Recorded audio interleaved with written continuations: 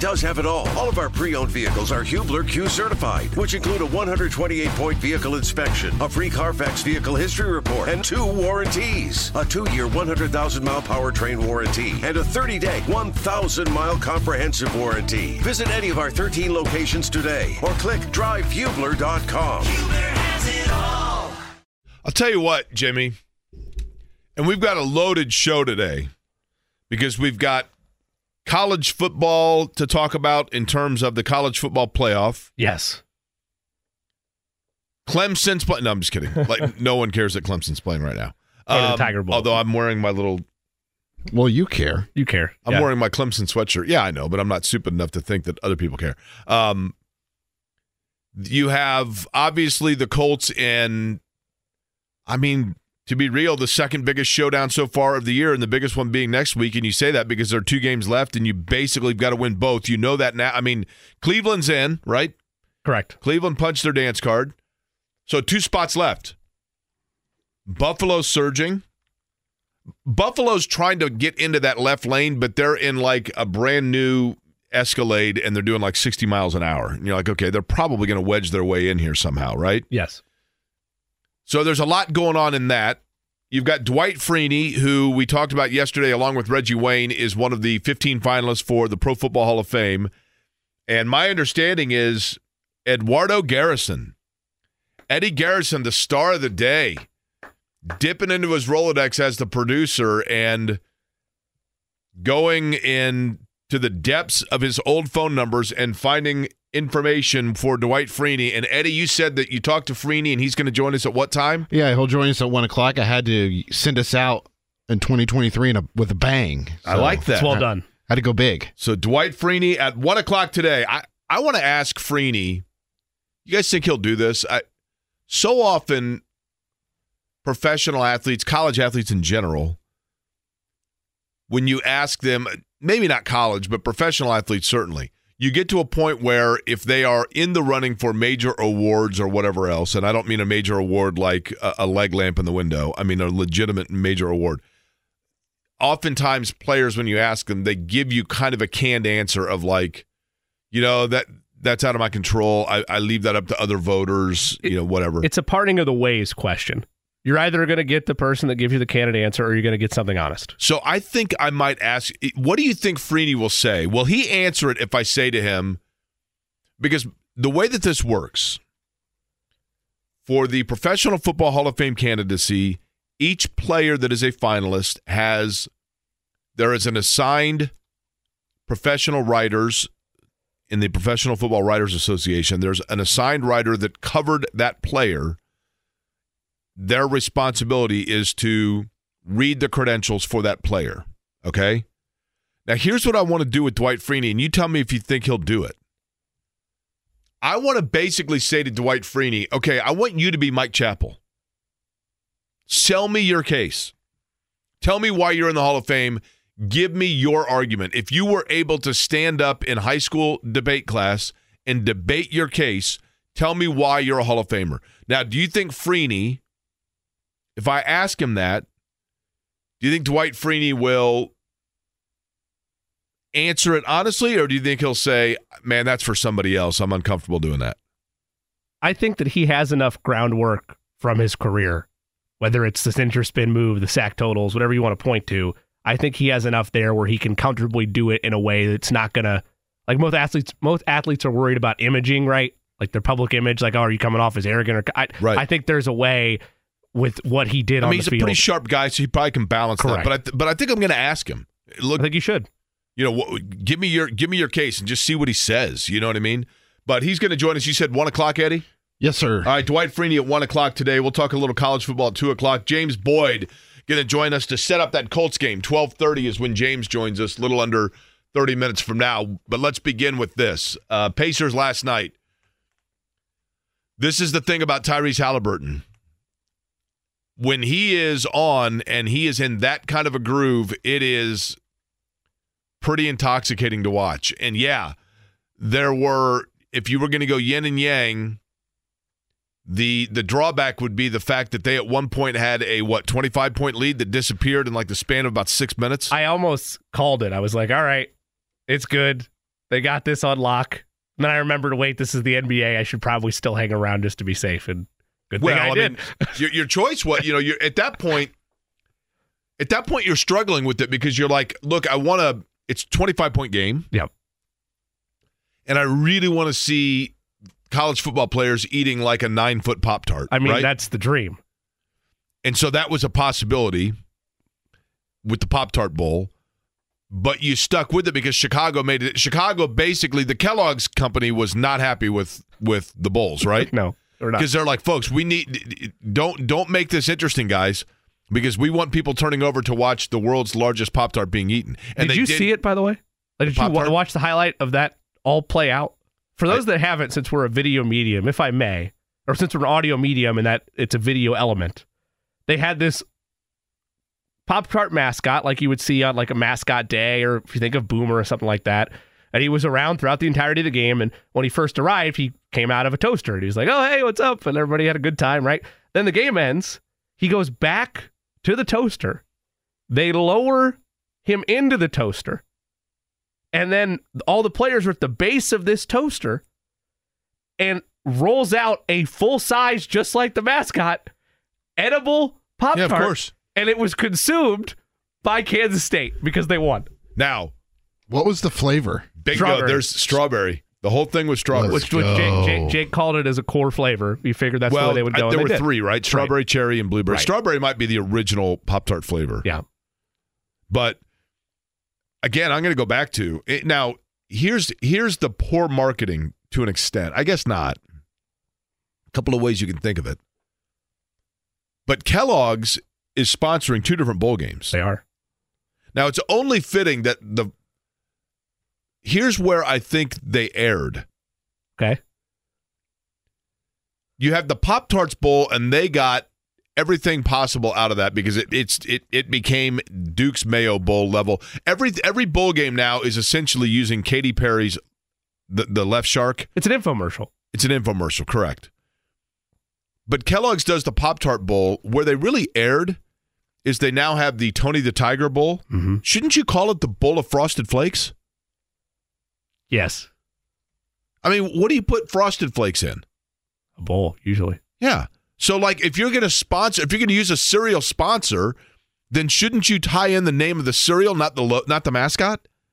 Now, well, so they took over the Sun Bowl? It's the Sun Bowl. It's the Tony the Tiger Sun Bowl. What it should have been then instead, if they weren't tied to the Sun Bowl, because the Sun Bowl is still one that like people recognize, right? Like it's not top tier, but you're like, oh, I've heard of the Sun Bowl before. If it would have been a randomly done one, it should have been the Tony the Tiger's Frosted Flakes Bowl. That's what it should have Correct. been. Or the Sun Bowl of Frosted Flakes. I'll tell you what, something they missed out on the Pop-Tarts Bowl in terms of like marketing is they have to do something with the field and put like sprinkles or something. Cool. Yeah. Between but just between the 20s. Now the logo for the Pop-Tart Bowl was a Pop-Tart with a huge bite taken out of the top right-hand corner. They need to just flip that, have the bite out of the top left-hand corner, and move that bad boy right here to Indiana. Or you just you go. Paint the field white and decorate it with whatever. Sprinkle, that's cool. Yeah. Well, but the sidelines then, are the crust. Yeah. Correct. Yeah. I mean, it works out pretty well, right? And same for the end zones. You gotta have a little bit of the faded paint, like because the frosting usually kind of gets glided over a little bit, right? Yeah. But so anyway, last night that was the big talk, the Pop-Tart Bowl. On our website, by the way, 1075thefan.com, you can see all of the different tweets and videos of, and for that matter, the huge Pop-Tart, not only how they made it, but how they consumed it as well. So the Pacers last night, for a while, there looked like they were putting together this delicacy, this pastry that was unbelievable. The Pacers were putting together the most delicious, pristine Pop-Tart that one could enjoy. And then all of a sudden, they looked themselves like the crust that was getting snapped off by the Bulls, as Chicago's like, wait a minute, not so fast. And then in the end, it turned out to be, an absolute supreme delicacy put together by Tyrese Halliburton. 21 points, 20 assists, and then most importantly, no turnovers. And I think, Jimmy, that's the real key. When Halliburton gets into a zone,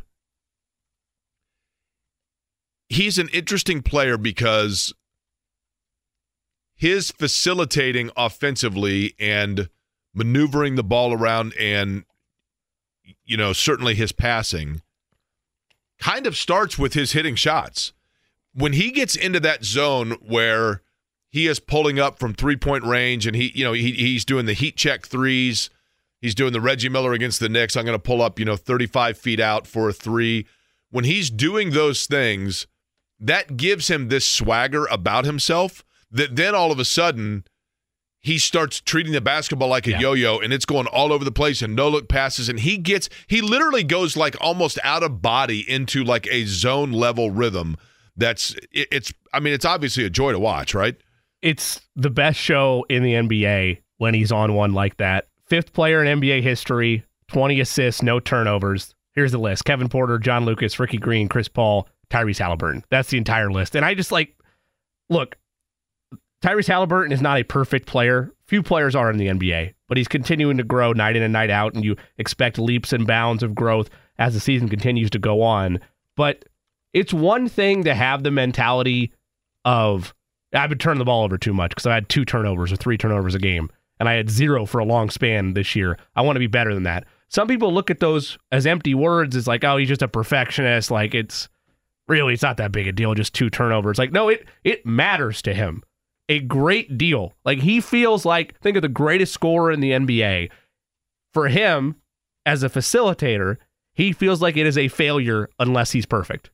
You look at any quote from last night, look at just the way he is post-game. If there's a night where he has 2 or 3 turnovers, I'm not saying the bar should be 0 for him because that's unfair for everybody, but the more often it happens, the more you can actually view it as a real expectation and a surprise when you suddenly see 2 or 3 turnovers. That's how good he is with the basketball. The other thing that happened last night in that game, he kind of lifted the Pacers after there was all of a sudden this hitch in the road. I don't know that I've ever seen this. Something happened last night and I've been to, I'm going to guess, if you consider my age, Jimmy, how many NBA games do you think that in my lifetime I have seen in person? Now, keep in mind, I was a ball boy for the Pacers. Oh, okay. As a sophomore in high school. Just the 1 year? Just the 1 year. Okay. It was great, though. I actually wasn't a ball boy per se, like on the floor ball boy. Back then, the Pacers had a program where you, like when you got to the game, there were like kids like in Pacer sweatsuits that handed out like magnets or hats or whatever the giveaway was for that particular game. You know what I mean? Right. How long have you had season tickets or been going? Well, how long have you had the ability to go to games on that regular basis? Yeah, I was going to say, because I don't have season tickets, but Shannon does. Sorry. Well, she has the entire time that we've been together, but it has only been in the last 3 or 4 years where I have gone with her for the majority, because for a lot of the games she would go with her father, and he doesn't go to as many games anymore. So now I go. I'll say you've probably. But then I had a credential for my entire adult life. I'll say you've probably seen like 6 to 7 seasons worth of. That's probably fair. NBA games. That's probably fair. And yet, in all of those games, in person, 2 things I've never seen in professional sports. I've never seen a foul ball come near me at a baseball game. I've never even been close to getting a foul ball or a home run ball. Not even close. Now, there was a time, and I will say this, if you are over the age, by the way, here's a Jake Query rule. If you're over the age of 20 and not accompanying a young person, you have zero business taking your glove to the game. Period. And if you are over the age of 35... I would like to throw one caveat out there. Okay.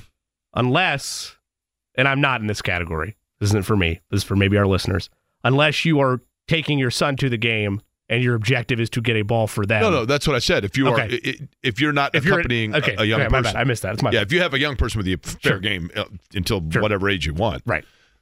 Secondly, unless you are at a specific specialized event of the game that is memorable, a la your own bachelor party or your dad's birthday, whatever. If you're just taking in a Major League Baseball game or an Indians game or whatever, and a foul ball comes near you and you are within range of a young person, a kid, and you keep the ball, then you are automatically, like, there is not life in prison level, but close. You are a complete loser at that point. Like, the rule is when you go to a game at a certain age, you give it up and you go, my time has come and gone. I would have loved to have had a foul ball when I was a kid. So you get the foul ball, you can jump up and down like Ferris Bueller and show off, and then you turn around, you find the closest kid, and you give the kid the foul ball. Yep. Only caveat I will have to that, the only one, is if it's a historical foul, like home run. Like if it's a home run and they want the ball, I am keeping that puppy and I get it. I mean, getting whatever I can from the team. Okay. I mean, that's fair. But like if you're – yeah. But I understand. That happened to Olivia and I over this past summer. We were at a Reds game and we got a foul ball, and she caught it. She took a picture with it and then gave it to the kids right behind us. Yeah, of course. Now, admittedly, if that had been like Pete Rose came for one last at bat and he hit that foul ball, sure. And maybe it's a little tougher, but still. So I have never, though, in my NBA lifetime, seen a guy get called, and it should be called. It's a rule, right? But I don't know that I've ever seen them enforce the 10-second free throw rule. And I've seen the Milwaukee Bucks play a handful of times. And Giannis, I will say, if you truly count it out, yes, Giannis usually gets it off at like 9.9 seconds. Well, there was a stretch, you definitely remember this, where opposing fans would count when he was at the line. That's kind of died down the last 2 or 3 years, but there was a time where that happened all the time. So last night it happened to Isaiah Jackson, and then, and I will be honest, so you fill me in, Jimmy. I don't know if you saw it when it happened. I had the volume down at that point in the game, and then I turn around and look, and Isaiah Jackson is like running into the tunnel, and I think he kicked a trash can or something. So at first I thought maybe it was Tom Allen and IU just won, but that was just out of frustration, right? That's what I gathered. Yes. Eddie, did you feel the same way? I'm not 100% sure because he went down on the very next possession. They got a foul, and he just went straight back to the locker room. Yeah, I wondered like if he was because he came back in the game, and when he was going to the locker room, he was like holding his hand or something. So I don't know. Maybe that's what it was. I don't know. But I've just never seen that before. So that I was like, what do you know? But when Chicago came back, the narrative, of course, and the question is like, how does a team score that quickly? And I've always been fascinated by this. Because you look at a game and you say, how in the world does a team give up a 25-point lead? And then when you really think about it objectively, the answer would be this. Why does no one ever ask, how in the world does somebody let another team get up 25 on them? Right? Yep. I mean, it's the same thing. Like sometimes things just like I've had this debate a million times in my lifetime, but do you believe, Jimmy, in momentum in sports? Yes. I do too. I mean, as a fan, you absolutely feel it. As a fan, you can tell when you're watching a game, you're like, oh man, like there's just this onslaught coming and there's nothing you can do about it. You just know that a team's just giving it. You're like, what is going on here? And I think as a player, they feel that. Players can tell you till the cows come home that they don't feel momentum and they don't feel swings. I don't believe that. Well, I think there's a lot of players too, though, that will admit that they feel it, but they also, rightfully so, feel they can control it. As a fan, you're helpless, right? You have nothing you can do to try to shift that momentum. In football, all it takes is a safety that feels that momentum, but sees a great read on the ball, takes a pick, and then you shift that pendulum back the other way. Like as a player, it doesn't, I don't think, impact you as much because you realize you still have the ability to control and flip that script. Whereas a fan, you're helpless in the stands and are like, oh, of course, what do you think is going to happen? All the momentum's on the other side now. Of course, this thing's going to go south. Another area for the Pacers that I think has been a real strong suit for them is a guy that has been injured, coming off of injury now, and has very quietly given them really good minutes. Defensively, I love guys, and I probably talk about this too much, but I think such a critically important part of basketball cohesiveness and offensive just movement is it is really important to always have on the floor one or two guys that can get you 12 to 15 points a night that you don't have to orchestrate a single play to run through them. They are situational scorers. And by that I mean Tyrese Halliburton is clearly the guy that is mixing the drink for the Pacers. He's the straw that's mixing everything, right? And you know that if he is not going to get his shot, he's either looking to go to Buddy Hield on the wing for a three-point shot, to Miles Turner if he flashes open in the interior, or to Benedict Mathurin if he's on the floor to also get himself towards the basket. That leaves always one other guy on the floor that isn't necessarily a designed offensive piece. But if the ball rotates through to them, they have an offensive competence to be able to score despite the fact it wasn't designed for them. And last night, and since he has come back from injury, that guy, to a great extent, has been Jalen Smith, who I just think when you have a guy that can come in and give you defensively quality minutes and then add 12 to 15 points that you don't have to, he's averaging 10 a game, but that you don't have to orchestrate through. Aaron Nesmith is the same way. It is critically important to have, because there's not enough to go around all the time for set plays to go to guys.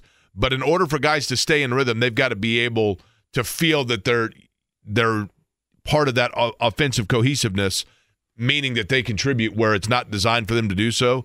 And I think Jalen Smith, Jimmy, since he's come back from injury, has been outstanding. Yeah, you could tell, at least in terms of what was being asked of the rest of that rotation without him for the better part of basically a month. And you give credit to Isaiah Jackson's where it's due. And of course, Miles Turner's the great player that he is. But yeah, they had to get creative in terms of what they were doing as a unit. And to have that type of cushion back, you're exactly right, Jake. I mean, chips in 15 points, a critical part of that near complete performance by the Pacers outside of the 25-point, can't call it a collapse since it didn't fully cave in, but that's life in the NBA sometimes. I would completely agree with you as well on the Nesmith and Nembhard point, just because so often, and it felt that way especially for Nesmith for Andrew Nembhard, especially in the semifinal against the Bucks, where anytime they needed a basket that was outside of what they were doing from a set piece standpoint, you just find him at the foul line, or he hit a nice runner for you. He is a really good mid-range player, Andrew Nembhard. I mean, that is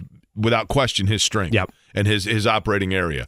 By the way, that is the voice of Jimmy Cook. My name is Jake Query. Eddie Garrison here as well. It is Query and Company on a Friday on 93.5, 107.5 The Fan. Big 3-day weekend lined up. Jimmy, you were telling me your New Year's Eve plans are? We're going to Topgolf. Topgolf. Go to Topgolf and Fishers for bringing in the new year. How about you? I am going to see the Elect play. Bob Kravitz is going to join. That's official? That's locked in? He texted me last night and said it's locked in. So he is on board with that, so that'll be cool. And then, other than that, just probably watching a lot of games. We'll be going to the Pacer game on Saturday. They're taking on the Knicks, right, Eddie? Knicks in town? Yes, sir. So that Knicks game is going to be on Saturday. Watch that, and then get set for, and obviously the Colts game on Sunday, which is a big one. James Boyd going to join us in just a couple of minutes. But Pacers, by the way, did what you wanted again on the defensive end. Like, I know Chicago's not an offensive juggernaut, but the pace of that game for sure felt more like a normal, we don't need to score 150 type of game for the Pacers. This is a team that was giving up 140, 150 points, and now all of a sudden you're starting to see 120. And that's what Rick Carlisle mentioned. And the thing to me that was of concern, Jimmy, was there was legitimate, for me, concern about when you are such a high-flying, fast-paced offensive team, if you all of a sudden are going to ratchet it down defensively and really buckle things down, how much did that compromise your style of play in terms of your offensive motion? And would it all of a sudden, could they become a defensive team without compromising what they do offensively? They're clearly not scoring at the same pace, but that's okay because they are finding defensively the ability to shut down people less than the level at which they're able to score. Now, 4 of the first 5, right? We talked about that. 4 of the first 5 in 2024 are against Milwaukee and Boston. I don't expect them to play perfect for all 4 of those contests, but I would let's say they struggle the first matchup against Boston or Milwaukee. I want improvements in the second game, or vice versa, to the point that where it's like, okay, this isn't the full final form of the 23-24 Pacers, but they looked as efficient against better competition at what they're trying to shift to. Last night, I'm sitting there watching the Pacer game, and I see the flash on the screen. This can't be reality. What alternate world am I living in? who's punking me and when is Ashton Kutcher going to come in here. There's zero chance. There is no possibility. There is not anything aligning anywhere on the planet that is telling me that the Detroit Pistons' record NBA losing streak is going to come to an end in Boston against the Celtics with Porzingis on the floor, right? Eddie and I had a talk about this earlier in the week. I was like, man, what's the Pistons' money line against the Celtics? And he was like, it was plus 1,200. And I was like, wouldn't it be just hilarious if this thing was to end against That shows Boston? the NBA, right? Yes. So I flip over. So I'm here to tell you, if you are a fan of the Detroit Pistons, my condolences, then you can blame me. If you're a fan of the Detroit Pistons, last night, with a minute and a half to go in double overtime, I flip over. They're up 1. They have the ball. I'm about to witness history. I'm going to see it happen right here. I'm going to watch the longest professional losing streak in American sports come to an end at the hands or against a team that is probably the best in the league, showing the absolute every night unpredictability of the NBA. So I turn it over, and as soon as I do, I turn over the station. They turn over the basketball. Boston comes down, hits a 3, takes a 2-point lead, comes down. Porzingis gets a steal. Now all of a sudden they're up 4. Literally, it swung 5 points in 20 seconds. Shannon says to me, she's literally grabbing the remote from me with the same ferocity of which I grab it from her when I want to get it off of the Bravo network. And I'm saying to her, why are you grabbing the remote? And she goes, we have to turn it. We have to turn it. Why do we have to turn it? I just feel so sorry for them. I feel so sorry for them. They've lost 28 straight, and I feel bad. Okay. And so... Did that warm your heart? Yeah, I mean, I thought to myself, okay, but I want to see it go to 30. And here's the thing. I'm like, this is the team of the brawl, right? This is the franchise of the brawl. This is the franchise that cost your Pacers an NBA title. Let's go 60. Like, why stop now? Let's go 60. So all of a sudden, I'm rooting for the Celtics, and I'm thinking to myself, hell yeah, let's go. Blow them out. And Boston goes on and wins the game. And for Detroit, you got to be thinking to yourself, like, when's it going to end, right? Do you think teams are going to start treating Detroit now like it's Game 7 of the NBA Finals because nobody wants that? Are you kidding me? No, that's a Trivial Pursuit card. Nobody wants that. To the point, Eddie, where I looked at the schedule to see when Indiana plays them next because I'm like, don't let it be the Pacers. Don't let it be the Pacers. And fortunately, it would be like up into the 55-60 range before Indiana sees them again. James Boyd, of course, covers the Colts for The Athletic, and he is going to join us on the other side previewing Colts and Raiders. We'll do it next. Query & Company, 93.5, 107.5, The Fan. Whether it's audiobooks or all-time greatest hits, long live listening to your favorites. Learn more about Kisqali Ribociclib 200 milligrams at KISQALI.com and talk to your doctor to see if Kisqali is right for you. Back here on a Friday, heading into a 3-day weekend. Happy New Year to you. Jake Query along with Jimmy Cook, Eddie Garrison here as well. James Boyd, writer for The Athletic, joins us to talk about the Colts and the Raiders. James, I'm going to start with you with the same tired, patented, and repeated intro that I've had every time we've talked about this game, but it's so true, in my opinion at least. Whoever would have thunk back when we were at Grand Park that here we would be in the penultimate game of the year between the Colts and the Raiders of two teams that actually still mathematically had a chance to win their division. Crazy, crazy season. But does that say more about the Colts' schedule to this point? Does it say more just about them finding some consistency in play?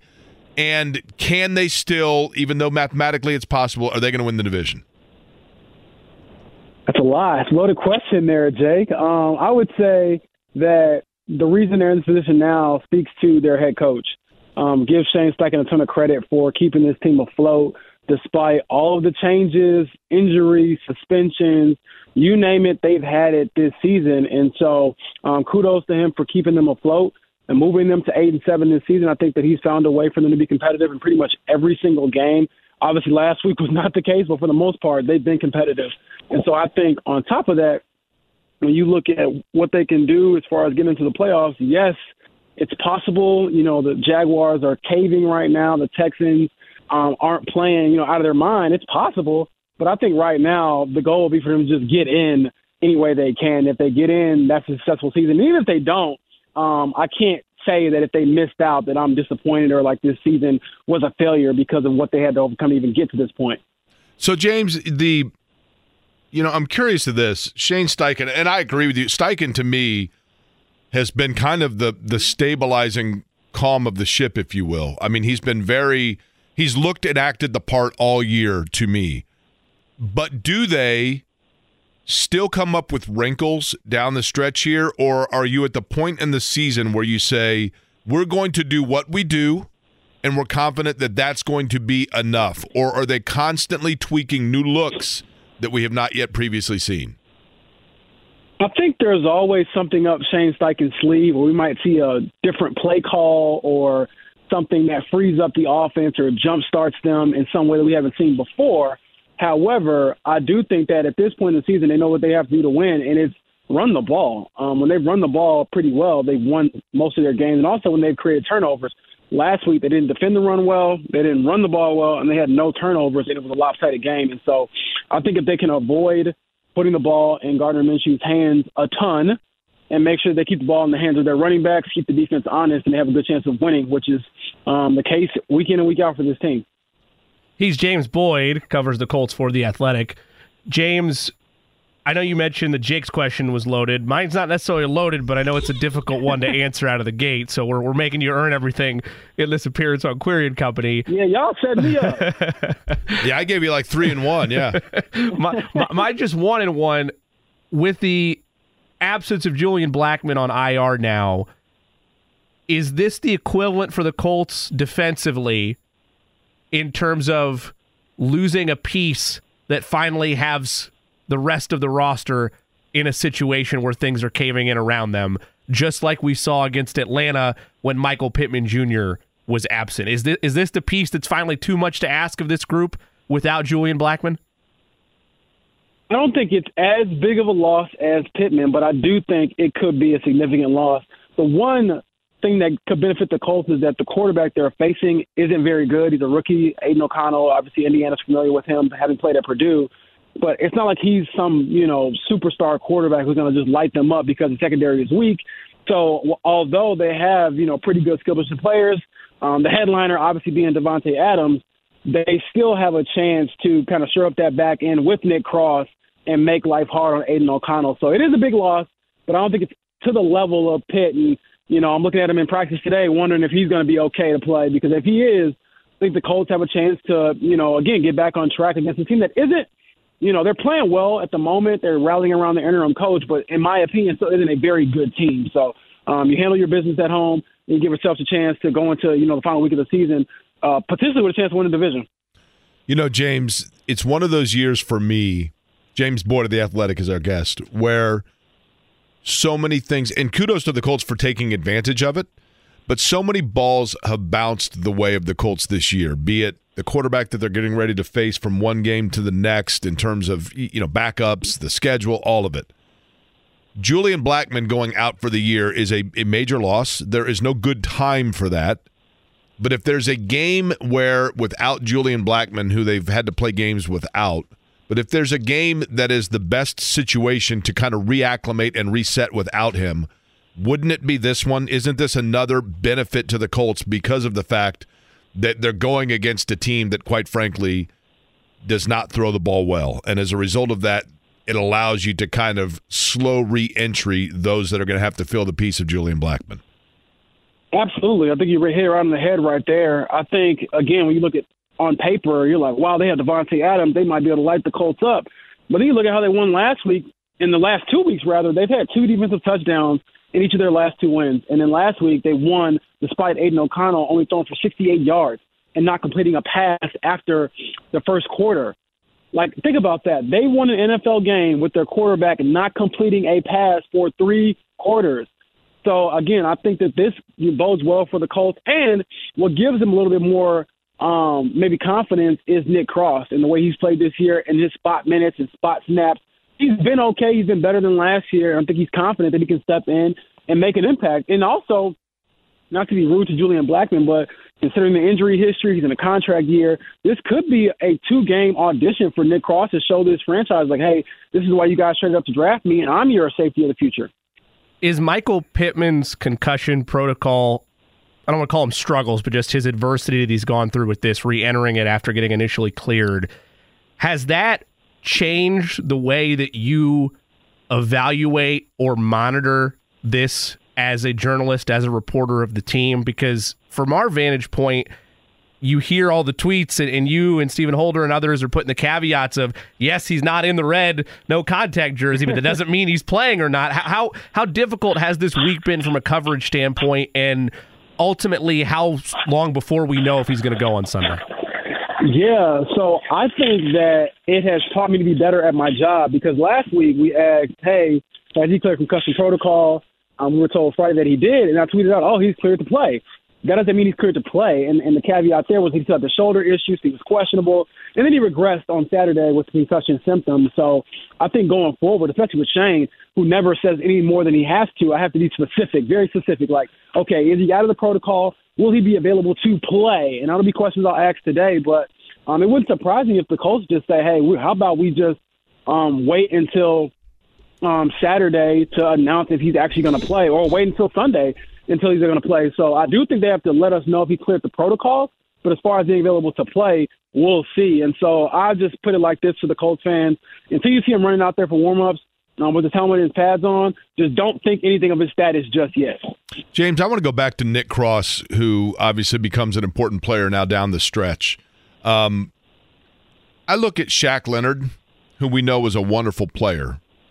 But Shaq Leonard was so gifted athletically, I guess still is, but that when his body started to break down on him and he had injury, he didn't necessarily have the base mechanics to make up for the lack of athleticism he had been so reliant upon.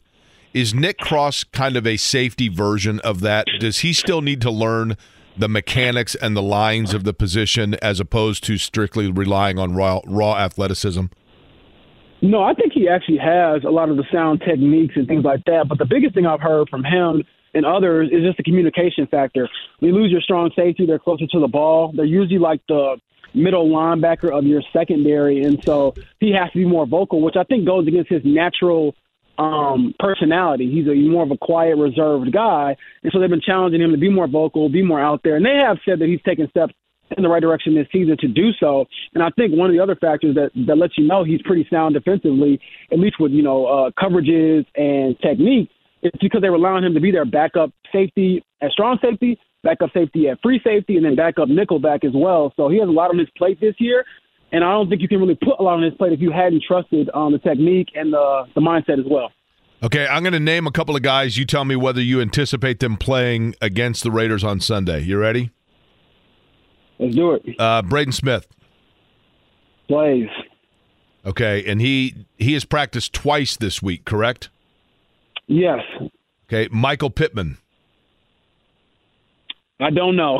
I'll leave the concussion stuff alone. I truly don't know. Yeah, and I get it, James. And I think all of us at this point are kind of under that understanding, right, of the fact that concussions are one that you kind of have to respect whatever the decision is, right? Exactly.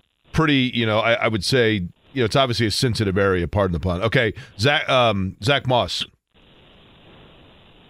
I'm going to say yes, although he was not practicing today. I don't know what that's about. Maybe he had to get just a little bit more treatment on his forearm. It is the same forearm he broke in the preseason. I'm not sure if that had anything to do with it. But, yeah, he was not out there today, which I thought was a little bit of a question mark. Anybody else that is of question that we haven't mentioned or that maybe is flying under the radar in terms of their lack of health? I think DJ Montgomery, obviously he had a pretty significant performance in their last home game, the win over the Steelers. He had a groin. He practiced today for the first time this week. So, again, you talk about Pittman being in there and others, but you want to make sure that he's available too, because I think DJ Montgomery is just another body you can throw at them, another skill position guy who could potentially, make a difference. He is a playmaker when he gets hands on the ball. So I think for them, it's just, can they just get healthy at some point in the season? And it feels like they're trending in the right direction. And if you get your top guys back against a team like this, the Raiders, again, am I going to say it's a failed season if they lose? No. But I think this would really sting this team to have it, an opportunity like this and waste it, given that most of these guys are when they're going to play.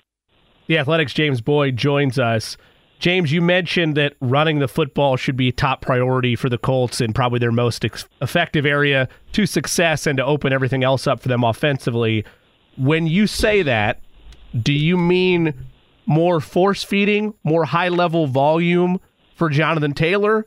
Or do you mean specifically JT needs to be more effective and more the running back we've been used to him being the last couple of years with the carries he's getting? I think it's a little bit of both, but what's interesting to me is just how up and down the offensive line has been the last few weeks. They were incredible blocking, against the Steelers, and then they came out and they had a horrible game against Atlanta, and Bernard Ryman owned it. He basically said, hey, they went to a 5-man front, which basically means it's our 5 against their 5. We got to win our one-on-one matchups. And if they do that, then I think you give JT a chance to be the star player that he's proven to be throughout his career. Now, has he been that guy this season? Not really. I think his best game was probably against the Bucs when he did mess up his thumb because he had 15 carries, 91 yards or whatever. But since then, I think that it's just been a struggle for him to get a rhythm because of the injuries and then the inconsistency up front. So if they can figure that out against the Raiders, we should be in for a good performance for him because I still think that JT is one of the best backs in the league. It's just a matter of timing, rhythm, and his health as well. James Boyd is our guest. The Athletic is where you can read his work, where he covers the Indianapolis Colts. You, of course, hear him on this radio station frequently as well. James, tell me a point this year, if there is. I'm assuming there was one, but when you look back and you're reviewing the Colts 2023 season, tell me the time that was the first epiphany you had where you had to remind yourself that Shane Steichen was still a first-year head coach because you thought to yourself, that moment right there sounded and looked like a coaching veteran. And that decision or that way he carried himself or that mannerism shows that he is a guy at this point that appears to be advanced beyond being a rookie head coach. Was there a moment? I think it might have been maybe midway through the season when we asked, what's the hardest part about being a head coach? And he was like, well, none of it's really hard. You just prepare. And I was like, that could be seen as arrogant. But then you see the way he's prepared, and you're like, you know what? I don't think this guy ever has been under-prepared. Now, there's questionable calls for every coach, but I do think that they have a guy who, because he prepares so much and he basically lives in his office, from what I've heard, that rubs off on the other guys. And so he instills that confidence in them that no matter what happens, we're prepared for it. And I think you see that in the way that, you have guys like Tyler Goodson and Trey Sermon step up, in games. And so when you see performances like that and you ask where they came from, the player stepped up, but that's a reflection of their head coach because he's always, preaching and coaching, from the top down, that every guy matters. And, you hear those cliches around the league, but just talking to some of the guys in the locker room, he does make these guys feel like they have a chance to make a play. And they also know if they do something in practice and excel at practice, they'll get a shot on game day to, show their skill set, which, Shane has shown. He'll put you in the game if you show something in practice, and these guys have had a great opportunity to do so because of the injuries and things like that, to go out there and make plays. How much is his departure a factor in what we've seen of late in Philadelphia? Or is that simply an easy narrative? I think it's very significant, and it goes for both sides of the ball. I think that them losing their offensive coordinator and their defensive coordinator, down there into the Cardinals is a huge loss. And I think that you've seen the losses and the effect of it on this group. And it looks like everything offensively is so hard for Philadelphia despite all their talent. And I think that's a big testament to how easy Shane Steichen makes it look, even though I'm sure his job ain't easy. James, does it feel like, as we get into the mood and vibe of things around this Colts team, you mentioned that it might not be viewed as a failure if they miss the playoffs, but it would sting for this group. How much of that is carryover from the struggles they've had the last 3 or 4 years? And do you get a sense from veterans that that's on their mind of not wanting to repeat the failings of the last couple of years? Yeah, Zaire Franklin dismissed this notion the other day when we asked about it, and I think that's because I had it in my story after last game, and just to kind of clarify for everyone out there, when I talked to Kwity Paye and he brought up 2021 and how it feels like deja vu, that was all on his own. I just asked him, hey, Gardner Minshew said you can't take this for granted. What does that mean to you? And he was like, you know what? It feels just like when my rookie year. We were right there. He said we let other people dictate our future, and we fell flat on our face. We can't let that happen again.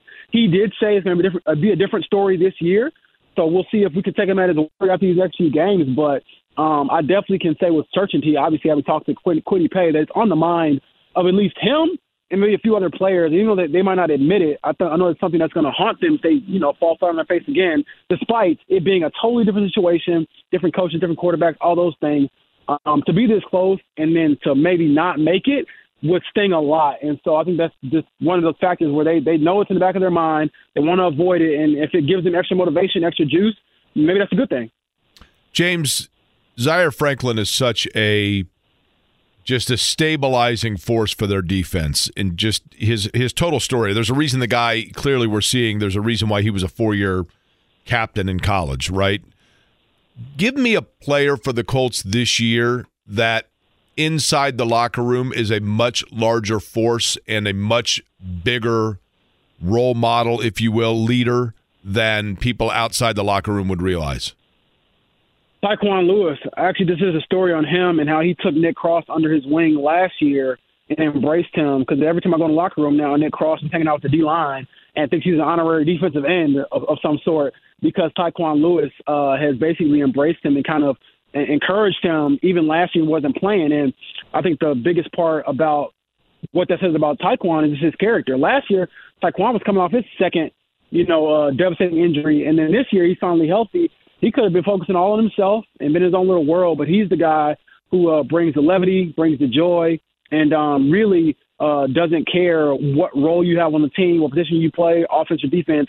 He talks to everybody, and from what I've heard, he's like the emotional leader and somebody who really brings a lot of fun to the room and just reminds them to be, grateful for the opportunity to go out there and play because for 2 years he couldn't do that.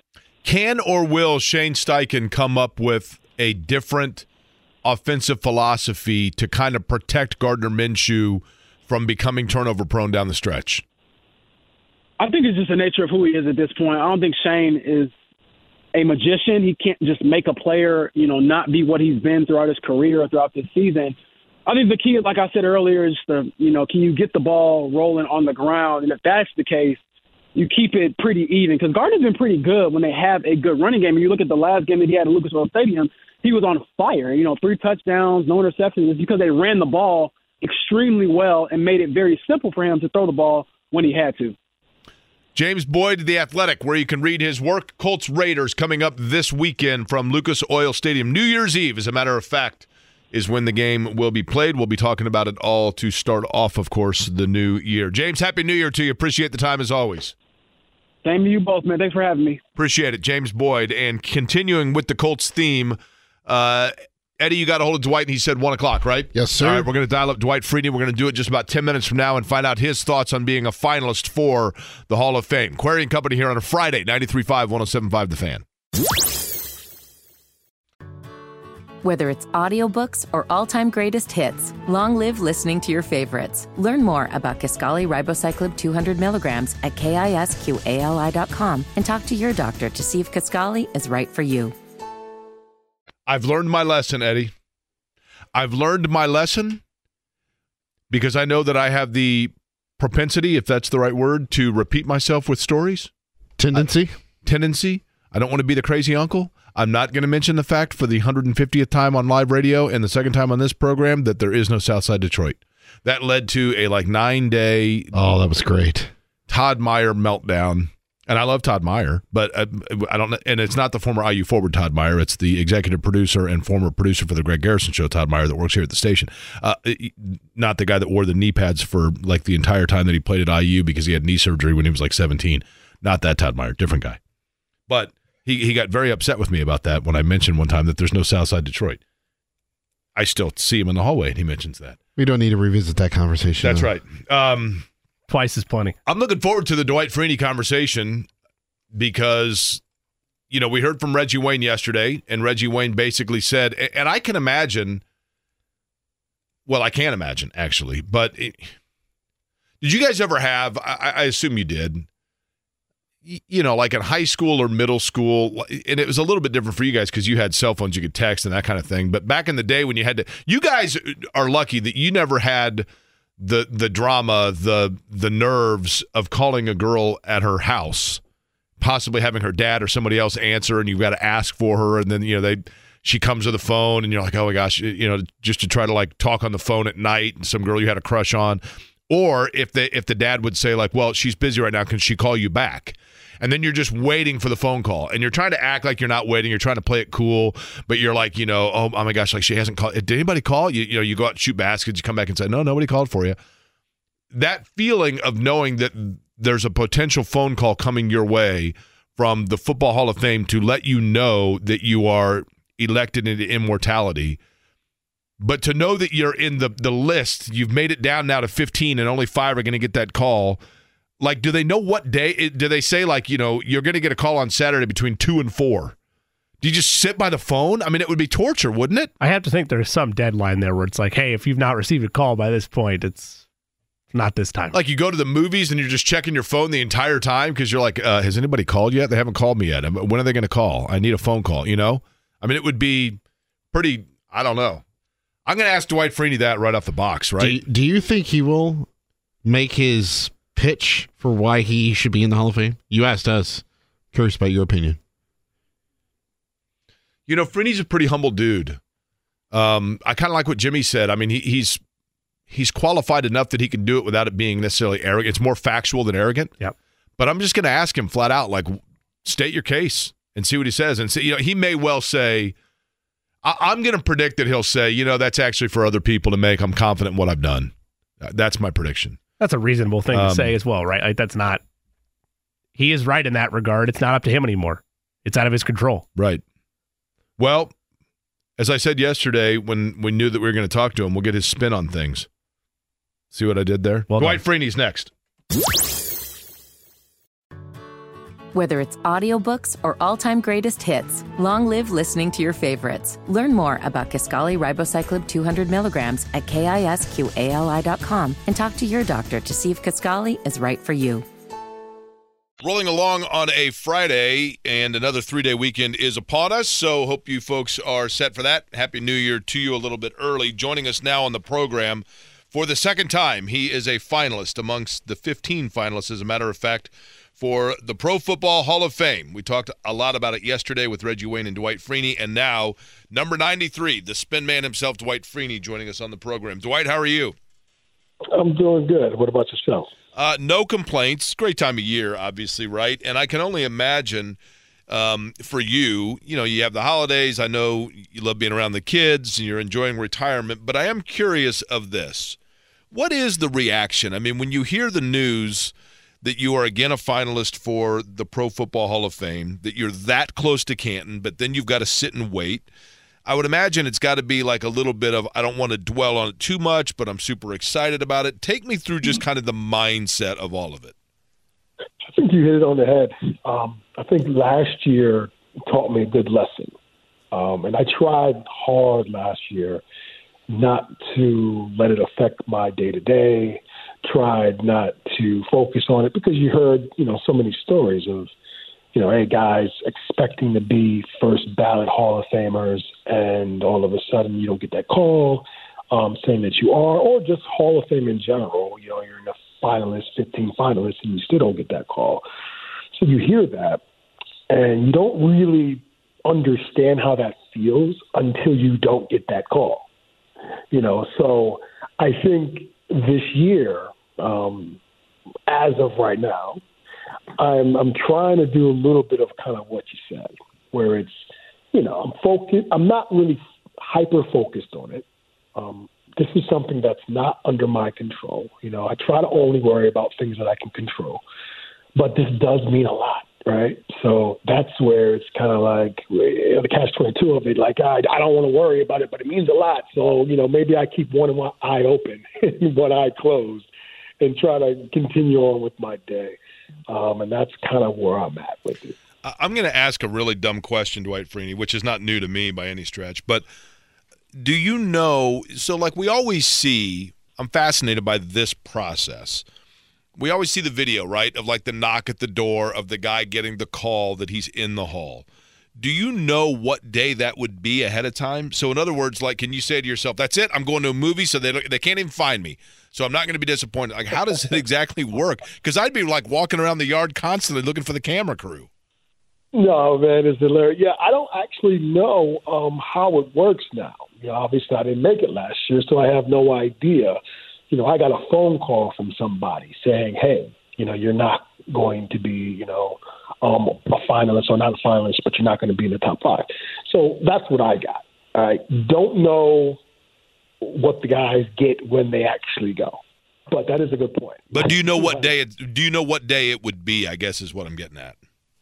They didn't even tell me what day. They were just saying, hey, you know what? You're going to get a call at some point this week, and we'll let you know. I'm like, okay, great. Now, how do they coordinate all the other stuff with guys who've made it? No idea. Maybe they coordinate with our wives, our agents, or whomever to have it set up to where as though if you're making it, there's a camera. I have no idea. But I know what I got. I got a phone call. Man, this feels like middle school all over again, waiting for some girl to call you back. Like it gives me kind of an anxiety, right? Yeah, it definitely is. It's something where you're just like, man, I hope I get this call and it's a good call, and then when you don't get the call that day, you're like, okay, what's going on? Did I do something wrong type of feeling? Or, when you get it and it's something good, which I haven't experienced, and so you're jumping, touching the roof of your house, in excitement. But, it is what it is. I guess this is the process that everybody has to go through. Dwight, when was the moment where you felt like, whether it was during your playing career or post-playing days, I put together a Hall of Fame career, I put together a career that is worthy of consideration in Canton? I never thought about it. My entire career playing, I just played the game and I had a great time. Obviously, there are other things that happen to you potentially once you retire called the Hall of Fame if someone deems it so or a group of people deems it so. But for the most part, during my playing career, I never thought about it unless someone brings it up in a conversation. And they say, potential Hall of Fame or future Hall of Famer. And then that's when it kind of goes through your head, hey, maybe I am. There's a lot of great players that aren't in the Hall of Fame, okay? And there's a lot of great players who are. So you don't know where you fall in that, And when I retired, I did know 5 years is when that clock pretty much starts for me to be eligible. And for me to be eligible and be a finalist after my first year is an amazing feeling.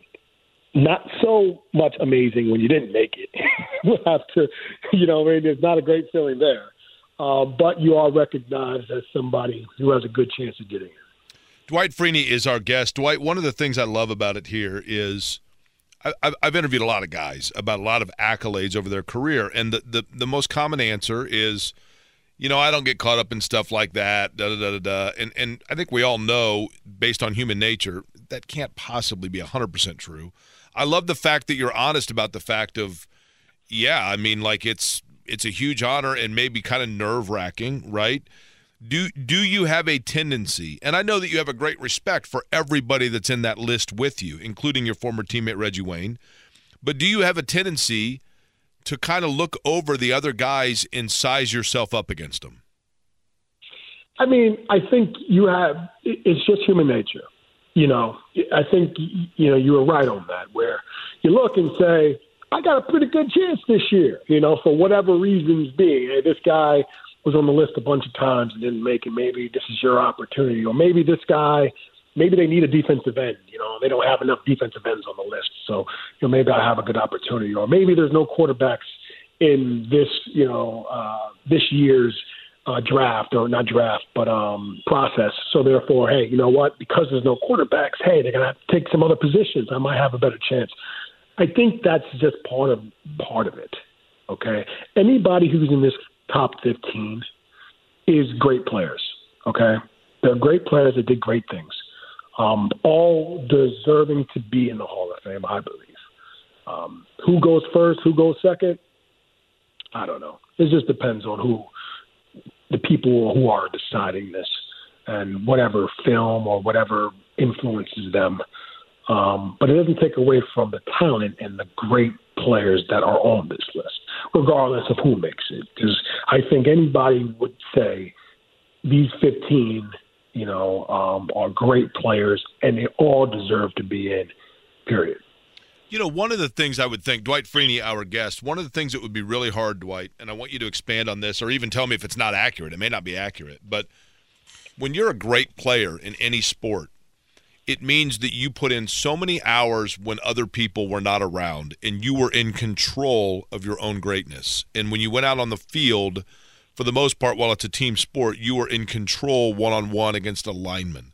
And then suddenly to have the greatest honor of all taken completely out of your control has to be a totally foreign mindset and feeling for you. Well, I think it is, but obviously we're talking two different things. You know, it's obviously accolades and awards and all those things are not under your control. That's already built into the cake. You already understand that totally. So when it happens or it doesn't happen, you're at peace with it because you understand that is part of the process. As a player, you have a lot more control. You don't have total control. There's things that happen where, you want to get 5 sacks, but they only threw 4 times. It's like, or they only gave you one single block and you're getting blocked by 3 guys and you want to have a big sack night or what have you. There's certain things you cannot control. Even the game of football where you love to control. But you can only control the things that you can control. And like you said, the work that you put in off the field, the things that you can do on the field that you can control, that's what you are focused, hyper-focused on. This type of thing, you don't have any control, and you already know you don't. So it is hard, but you get it because everybody has to go through it if you're at this level. Colts legend Dwight Freeney is our guest. Dwight, you mentioned focusing on having fun and doing the best you can with the game. And, of course, your signature spin move leading to many a sack in your career is the most fun for Colts fans. I know for myself, I'm sure you got this all the time as a player, but playing Madden, there are a few things quite like hitting the spin move with you going into a sack. I've always wondered, from a timing standpoint or when you lined up, when did you know, hey, this is the time to break it out? That whatever the opposing lineman's doing, this is the time for the spin, and it's going to get me a clear lane to the quarterback? Well, I think that happens primarily, through film study for me. I kind of knew based on what this guy did on a play-to-play basis or when that formation happens or whatever, you see openings, you see weaknesses. And that was for me. Now, when you get in the game and you're actually going through it, the time that you spent studying that opponent, it starts to kind of reveal itself as far as, yeah, you know what? This is exactly what I saw on film. This is exactly what I think would have happened, and then those things open up and we're like, okay, well, there it is. You can spin inside whenever you want. You can do this whenever you want. It's there. And for me, it was because of the amount of time and hours that I put in on studying the opponent. Now, not every opponent, offensive tackle and system will allow you to do those things. If the guy is setting inside and he's waiting for you to spin, I don't care if you want to spin, you're not going to be able to spin inside just because he's playing you for it, So you have to wait based on scheme, based on how he actually pass sets you and the previous plays to know, hey, you know what? This opening is happening and I can catch him with this particular move. Did you ever spin so fast that you got kind of dizzy for a split second and lost sight of which direction you were going? No, you know what? I hadn't. I had not that I can remember. And if for whatever reason, if I did, I retired at the right time. For me to spin and lose where I was, didn't happen often. That's probably a pretty good sign at that point. It's time to go down to Florida permanently, right? It's time to go. Oh, I can't spin anymore. Let me go find a golf ball. Dwight, you were obviously, Dwight Freeney, you're a selfless guy. I think people that listen to this station know that because of your work with Indiana Donor Network and helping out and raising awareness for how people can, quite frankly, have a legacy that goes beyond their years, which oddly, I guess, kind of ties into the Hall of Fame. So I know you're selfless, but I'm going to give you permission right now to be selfish. Give me Dwight Freeney's case. Sell for me why you should be in the Hall of Fame. Well, I would say this. Regardless of what happens, I do know this. I left my mark on the game of football. I changed the game of football. And not too many players can say that. They didn't draft guys my size that high in the first round. We were considered undersized, a tweener, let's just say that. And now they don't say that much. I know I changed the outlook on guys who are potentially undersized, right? I also know when you see a spin move, somewhere on that tree, of lineage tree, whatever, of spin moves, my name is somewhere on that tree. All right. So either a coach tried to emulate that based on film study or a direct correlation through a coach. Somewhere, somehow, there is some type of tie there. And they didn't teach really the spin moves that I did prior to me, because they were it was always taught, never turn your back to the quarterback. All right. And that's all you did when you spun. Now you spin, you're losing side of the quarterback for a split second. So when I see my spin move on video games, when I see my spin move being used in college and high school and the pros, I know where it came from in some way, some fashion. So I do feel great about that. And lastly, I think for me, I played the game hard. I played it how it was supposed to be played. Maybe the stats may not show, because sometimes the sacks numbers lie. Sometimes you can get a sack and just be completely unblocked. You can get a sack if you get pancaked by your offensive tackle and the quarterback trips over you. And you can get a sack if the quarterback happens to run out of bounds and you have to be the closest person. So not all sacks are equally the same. I know I worked very hard for my sacks, and I know I had to sometimes fight through two guys to get there. And I'll put my tape up against anybody's that ever played. When you go in, underneath your bust, it will list the teams of service equally, but the Indianapolis Colts will be the first because it's the first where you played and the longest, obviously, but the first.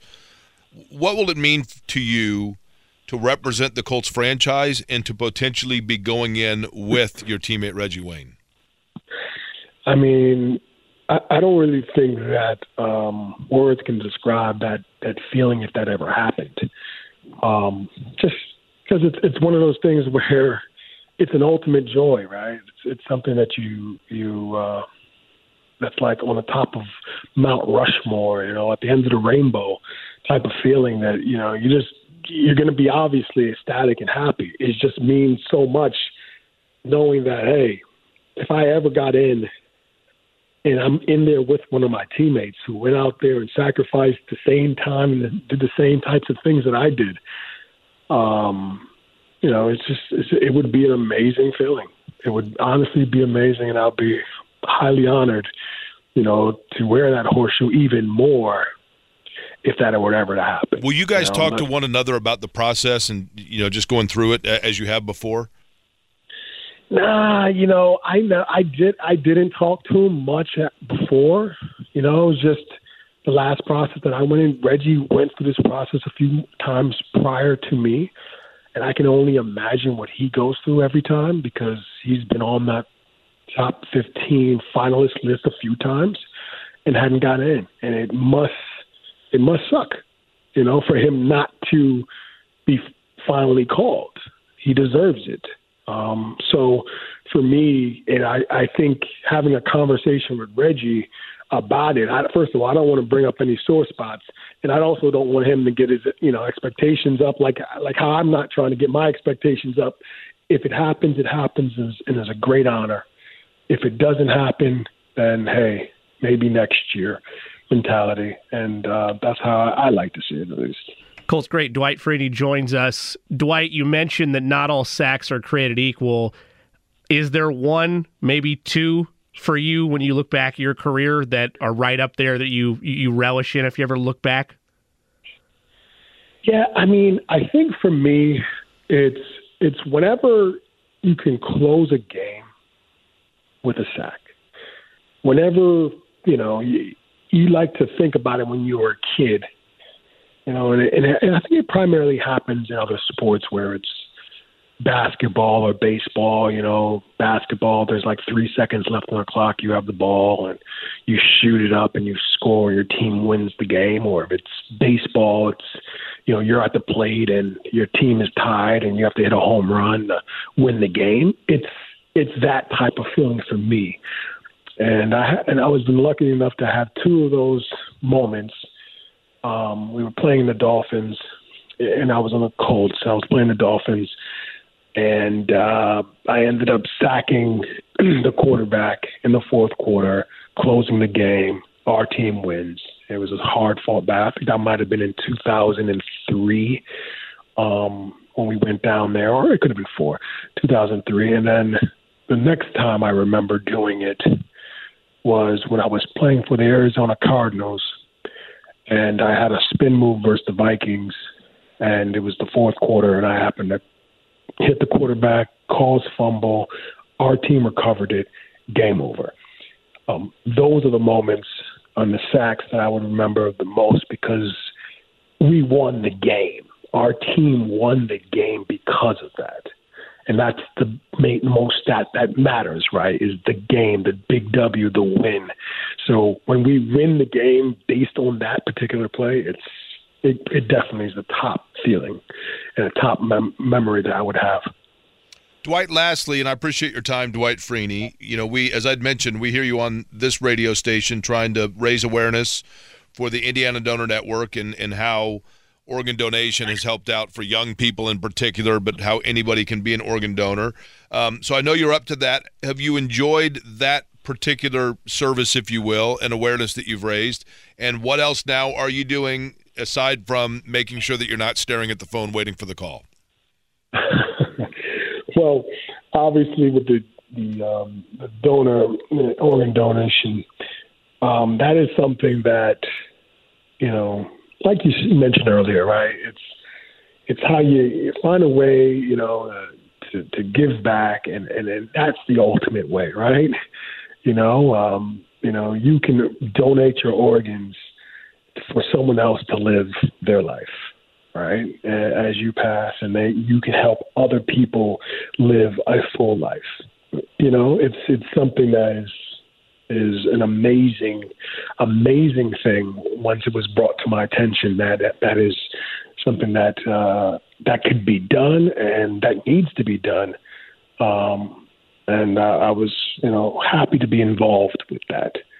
And as far as the second question, golf course, it'll be called a golf course. That is where all my attention goes to, man, when I'm waiting for this call. All right, so I'll be out there hitting the ball, trying to figure out why the ball won't go where I want it to go. And if that call comes, hopefully I'm available to take that call. But I'll definitely be focused on something else, not waiting by the phone. Well, hopefully this is the last time we have this particular conversation, but I will warn you that when the phone call comes, within probably a week, you're going to get another one saying, can we get you back on the air to talk about the fact you're a Hall of Famer? Absolutely. No problem, man. But, Dwight, we always appreciate it, man. Best of luck through the process. Hit the ball straight, and by all means, Happy New Year to you. All right, man. Same to you. You take care of yourself. I appreciate it. Dwight Freeney here on the program. We'll continue the conversation, roll along, and get you set for the weekend here. Aquarium Company, 93.5, 107.5 The Fan. Whether it's audiobooks or all-time greatest hits, long live listening to your favorites. Learn more about Kisqali Ribociclib 200 milligrams at KISQALI.com and talk to your doctor to see if Kisqali is right for you. Thank you to Dwight Freeney for his time. We'll have the podcast up shortly on the website. He's so well-spoken. Very.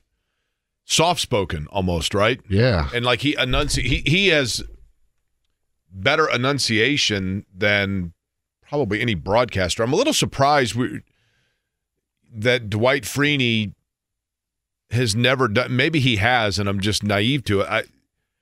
I'm sure he's had the opportunity, but to just do like some studio work or analysis work, because he's very, just the way he speaks is just super comfortable and easy to listen to and understand. But also, he's a nice looking guy. He's a good looking guy, and just very, just very pleasant. Like, he just has a very pleasant demeanor about him, which is interesting when you consider the way that he played. And it's funny, when he was here as a player, he wasn't one. I mean, he was definitely media friendly. I mean, I think people enjoyed covering him, but there were just so many guys on that team that, Brackett was such an outspoken guy for the defense and kind of the leader in terms of sound bites, to use a media term. And then you obviously had Reggie Wayne, you had Edge, you had Peyton. It goes without saying. There were a lot of guys on that team in that locker room that we in the media kind of would gravitate towards. And Freeney was one that always took the time to talk, but he was just so soft-spoken. But would be good to see him get in. By the way, what we do know is that we don't know whether Dwight Freeney is going to get the call from the Hall of Fame. We do know that Zach Moss is not going to get the call this weekend, right, Eddie? That is correct. Shane Steichen announced that Zach Moss is out as he's dealing with that forearm injury still, and he said Michael Pittman Jr. cleared concussion protocol, and he will be ready to go for Sunday's game. So Pittman Jr. is a huge piece of that, huge piece. Before we go on to talking more again about the Colts and the Raiders, and then also obviously the Pacers last night with their game in Chicago, let's go back to yesterday, Jimmy, just coming off of that conversation with Dwight Freeney. I was surprised, actually, when I said, hey, give me your case. I was surprised that he was as candid as he was. I loved his answer, though, where he said, I changed the game. And, I mentioned that yesterday. The one thing about him is there are very few players that you can say, what is their signature move? What is their signature play? That's what separates Kareem in basketball. Freeney definitely has a signature move, right? And a move that he is largely credited for. But if you look, 5 of these names. Now, Jimmy, I want you to give me your first instinct as to whether or not it's somebody that you would put in as a sure Hall of Famer above Dwight Freeney, okay? I'm going to give you the name, and you just, on your knee jerk, yes or no, okay? Right. Eric Allen. Yes. You're saying you would put him in above Freeney? Okay. Yes. Jared Allen. No. Willie Anderson. No. I'm hoping I'm pronouncing the first name correct here. Jari Evans, is that right? Jerry Evans? No. The fact that I had to ask about the first name probably answers that question, right? Antonio Gates. It's a tie, so I'll say yes. Okay. Because I think he's the one of, if not the best tight end of that generation. Rodney Harrison. No. Devin Hester. No. Torrey Holt. Yes. Andre Johnson. No. Julius Peppers. Yes. Fred Taylor. Yes.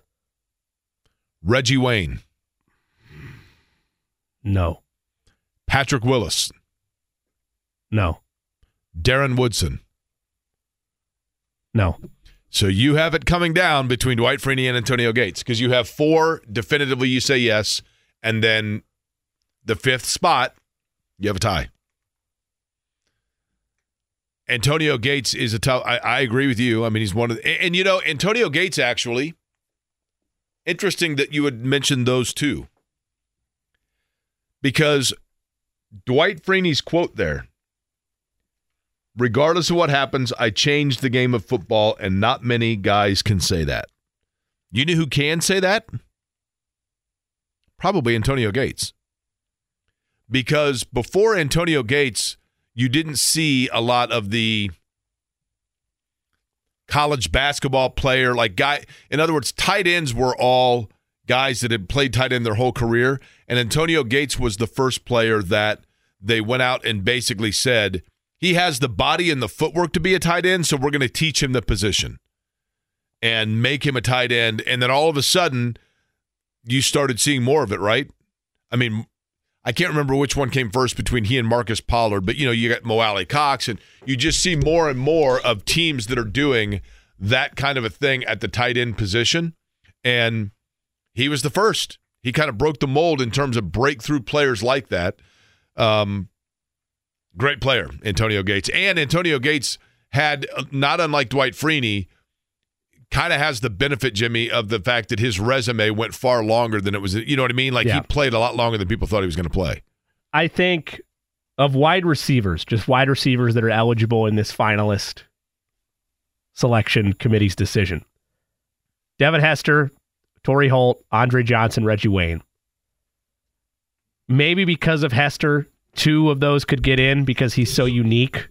But otherwise, I think only one of those 4 winds up getting in of that specific position group. So that's a spot that likely goes away. I think Antonio Gates probably gets in. I think Eric Allen, like I mentioned, probably gets in. So yeah, you are going right down to the wire. But ultimately, I think that if it is a last spot, and maybe I would sub in Gates for somebody else that I said yes to, I think Freeney gets in just solely on when you match up the accolades and then the little extra cherry on top of a signature identifier of what his career was, which was the spin move. I think he probably gets in on that. Do me a favor. Pull up Dwight Freeney's stats. And I'm looking for total number of sacks. I'm looking for all-pro appearances. Okay. I'm just going to go off the Colts did a great piece highlighting both Wayne and Freeney that has most of this information. Okay. 125.5 sacks, 26th all-time for Freeney. Okay. He had 3 first-team all-pro appearances and was a 7-time Pro Bowler. Okay. Again, I think the committee really still values Pro Bowls, but like in today's NFL, that shouldn't be what all pros is what should be. Correct. And I think it still does matter more, but the fact that Pro Bowls even account for part of the nod is weird to me. Okay. It's a glorified fan vote at this point. Jared Allen, 136 sacks and a 4-time All-Pro performer. Julius Peppers, 159.5 sacks, a 4-time All-Pro performer. NFL Defensive Rookie of the Year, a 9-time Pro Bowler.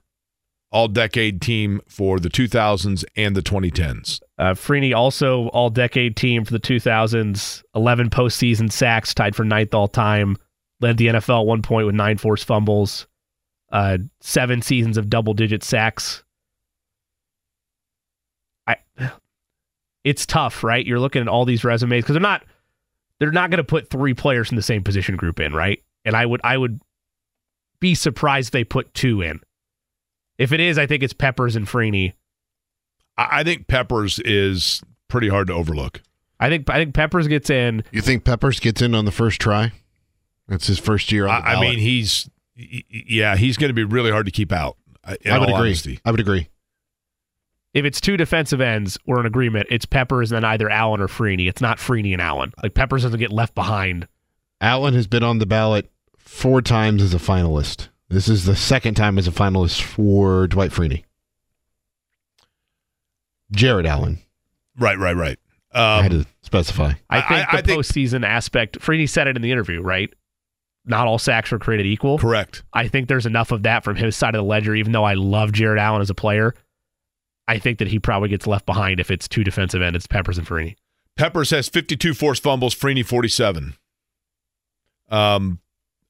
Listen.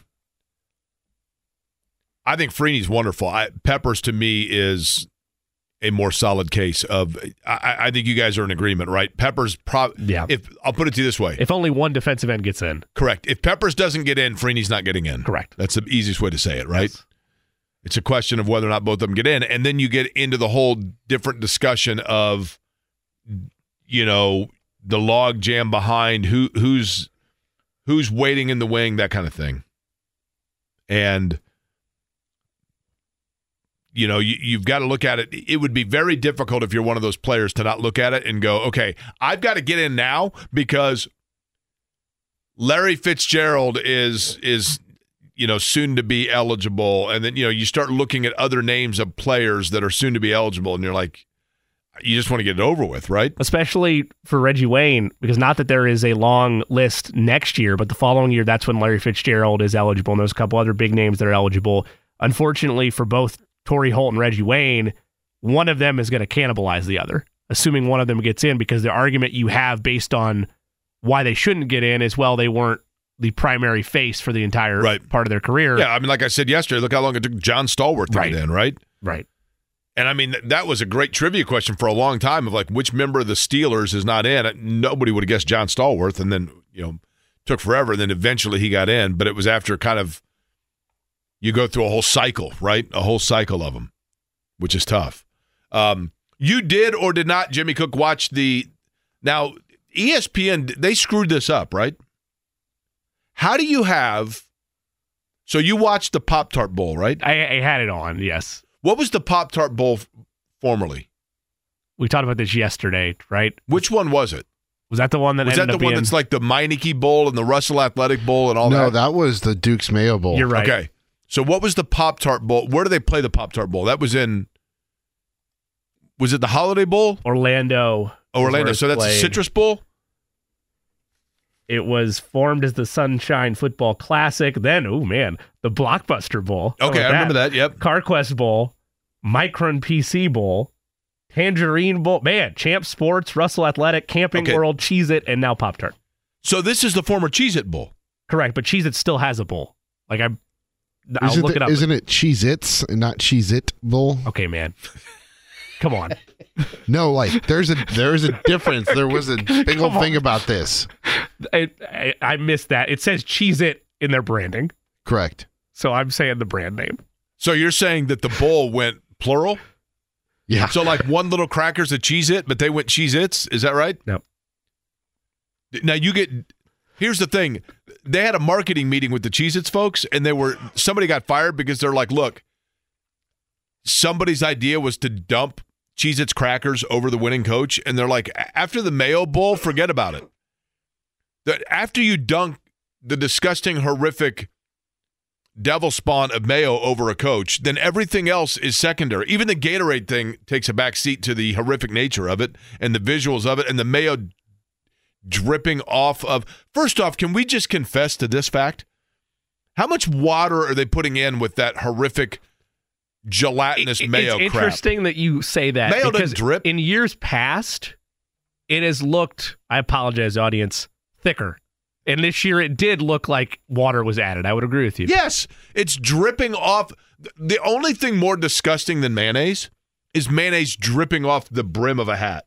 Did you see the sideline? And I apologize, I don't know his name. You see the sideline reporter as they dumped the coach in the Duke's mayo, took 2 French fries, and he dipped it on his shirt and ate it. It was great. And then he went back up to the bill and he did the same thing and he ate it. Did you see during the game they had mayo nachos and then a bourbon brown sugar mustard, I think, and they put it on donuts? The comedy of dipping the fry on the coach's shirt after he got dumped was just that guy was kiss. It was great. Dipping his French fries in mayo during the I had telecast. seen that part. Saw the sideline part, but just to have the wherewithal to go take a dip of the coach's jacket to get the mayo. Jake, you okay? It was great.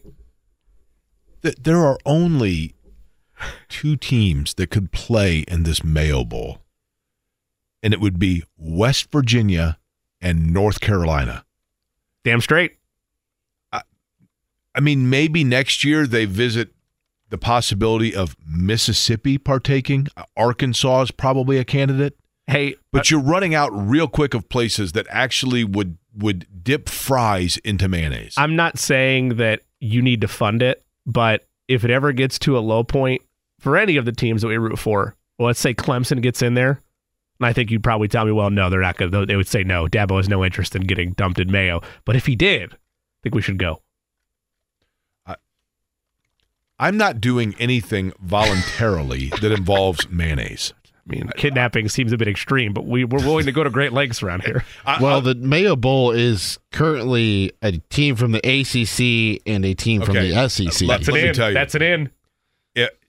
I cannot tell you guys the definition of conflicted that would be anything greater than if Clemson got into the Duke's Mayo Bowl. That would be, I mean, I don't know what I would do. You know what I mean? And it's played in North Carolina. It's in Charlotte, right? Yes. Yeah, that would be tough. But so you did or did not watch at least, because aren't there videos after the fact? I think we have them up on the website of the players eating the. Did you see that is the part I watched. Did you see the video of the making of that Pop-Tart? No. I mean, it was unbelievable. No. Yeah, that was a. What do you mean making? The mascot jumped in and then he transformed into a Pop-Tart. I don't understand. they didn't make anything. There's internal footage from inside the toaster of the Pop-Tart elves that make it, and they showed. I mean, the whole deal, and all that video should have been is severing the limbs of that mascot and then rolling the Pop-Tart out. What more? I don't understand what else was done. Well, they basically did exactly that. The Pop-Tart. Look. At some point, these are all going to jump the shark. I think they might have already. A Pop-Tart literally jumped into a toaster and popped out as an edible mascot. Oh, yeah. Oh, so you mean reaching the jump the shark point and people are like, okay, this is too over the top. Yes. Like we've kind of reached the summit, have we not? I mean, what more could there be? I mean, we're dumping mayo on people and, again, looking like it's a cannibalized act with a Pop-Tart in a post-game celebration. Then what we know is this. Clearly, the city of Indianapolis needs a bowl game, right? Here. Yep. We have a massive stadium that has hosted a Super Bowl. We have built the imaging and marketing of this city around sports. Now, let me give you a little bit of a history lesson. I don't mean you two guys. I'm saying people listening in general. I think most people... You'd have to be of a certain age to truly grasp a lot of this. Indianapolis was Indianopolis. It was Naptown. It was a city that was known for the Indianapolis 500. Kurt Vonnegut once said, the city of Indianapolis is the Indianapolis 500 and then miniature golf 364 days a year. And in the late 70s and into the early 80s, once Dick Lugar did Unigov and they had built Market Square Arena, the first real venture into sports was they decided that they were going to host the National Sports Festival in 1982, which was the 1982 terms of essentially saying the AAU championships in all sports. So it was basically an Olympics for high school-aged athletes, soon to be college athletes. And the 1982 National Sports Festival was Indianapolis's introduction into its power and capability of becoming the amateur sports capital of the world. And it recruited USA Track and Field to eventually move here and USA Swimming and Diving because of the natatorium eventually moving here, etc. And all of a sudden, Indianapolis was like, we have something here of being this place that has wonderful facilities for amateur sports to take place. And that parlayed into the Pan American Games in 1987, which was huge. And then, obviously, the Colts had moved here 3 years prior to that, and we moved into a big league town. And we eventually, even though those amateur sports properties stayed within Indianapolis, we kind of shed that image because we became a professional sports capital. But more so, what Indianapolis became known as is the finest and the most experienced and the most hospitable and the most well-run, well-oiled host city of major sporting events in the United States. And that's how they got a Super Bowl here, and they parlayed off the fact that the world's largest single-day spectator sport takes place here. So with all of that, the time has come for Indianapolis to host a bowl game. Now, it seemingly would be called, I would imagine, the Crossroads Bowl or the Circle City Bowl, even though you had the Circle City Classic for years, so there maybe is a conflict of that. The Indy Bowl, whatever. But we now have jumped the shark enough where clearly the title sponsor is St. Elmo and the winning coach gets dunked in or like has to put on goggles and dive into the shrimp cocktail sauce, right? I mean, there's no like why stop now? Let's go, right? I mean, the other option would be to be dunked in Lucas oil, but that's messy, and then you get like the environmentalists out there that are protesting. You know, it gets ugly, right? Yeah. But you're in Lucas Oil Stadium. Why, the Lucas Oil Bowl? Why not? I mean, hell, they sponsor everything else. Let's go, right? Just don't put Boomer in a toaster. That would not go well. Let's have lines here, now, people. Bowser, they did that. Now, they say he lives on a farm. Man, I ask that about once a year. I'll be at a Pacers game and be like, man, Bowser ever coming back? Mom and Dad said he just went upstate. And he has a nice life. Bowser lives at, well, it's been a while. Bowser lived in a farm for many, many years. I don't know about, now, Boomer would have to be at the bowl game, right? Yes. Boomer's there, Blue's there, both Butler Blue and Blue, the Colts mascot. But in the end, it comes down to the shrimp cocktail sauce, right? Yeah. I mean, wouldn't that have to be it? Yes. Why do we not have a bowl game? Like, there has to be a reason for this. Is it because of scheduling conflicts between the Colts and all of the big concerts that were supposed to come to Lucas Oil Stadium because it's a multi-purpose event and that was going to pay off the huge taxes that we had on it? Or is it because are they having a hard time getting colleges to come for a bowl game here because we have the highest hospitality tax in the country and nobody wants to pay 17% hotel tax for a hotel downtown? Look, I don't mean to highlight the fact that you're in the second half century of your life, but you have the most connections of the room, and the biggest thing you need for a bowl game is that sweet, sweet cash, baby.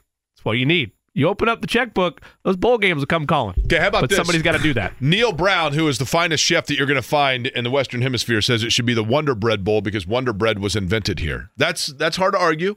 Okay. Yeah, that's why they had the balloon release, by the way. At the balloon release, which they no longer do, but the balloons on Wonder Bread, on the packaging of Wonder Bread, are because the inventor of Wonder Bread had been at the Indy 500, seen the balloon release, loved the aesthetics of it, said it was a wonder, and then when the bread came about, they used the balloon, the image of the balloons was inspired by the Indianapolis 500 balloon release. So there's all kinds of tie-ins there for sure. Now, the Wonder Bread, though, would have to go with the Duke's Mayo Bowl, and I got no part of it. No, I got a better idea for you. If we're just trying to torture the coaches that win, if that's our goal, you just take the shrimp cocktail sauce and you just put a nice little generous amount, spread it in between two pieces of Wonder Bread, and it's just a shrimp cocktail sauce sandwich for the winning coach. That's not bad. That's better than a mayo sandwich, right? For crying out loud. Nothing worse than that. To be clear, I'm not putting just mayo and bread. I need something in between. I understand you draw the line at if mayo's there, you're out, but I'm not making a mayo sandwich. Have you not been to West Virginia? Or North Carolina? I'm not saying people don't. It's a delicacy I'm saying there. Are you kidding me? I'm not saying people That's don't. like talking about Texas and saying you don't eat cattle. I have a line, Jake. Well, I'm glad you do, but I'm telling you, like, those people don't. People throwing back mayo and just taking big squirts like they're chugging a Miller Lite. Get out of here. Okay, so thank you.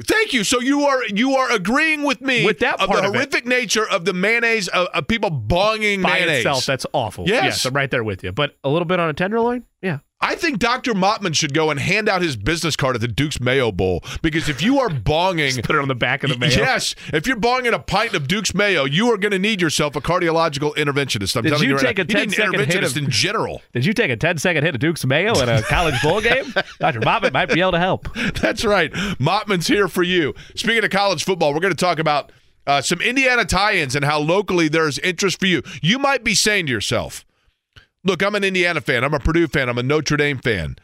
I'm an Ohio State fan. You might be saying that and saying the college football playoffs, I don't know, man. I'm just not interested in it because I'm a fan of local teams and, they're not in there, obviously. But there are local tie-ins in areas where we can make it interesting for Indianapolis folks, and we're going to do that from a national perspective in 10. So, Eddie.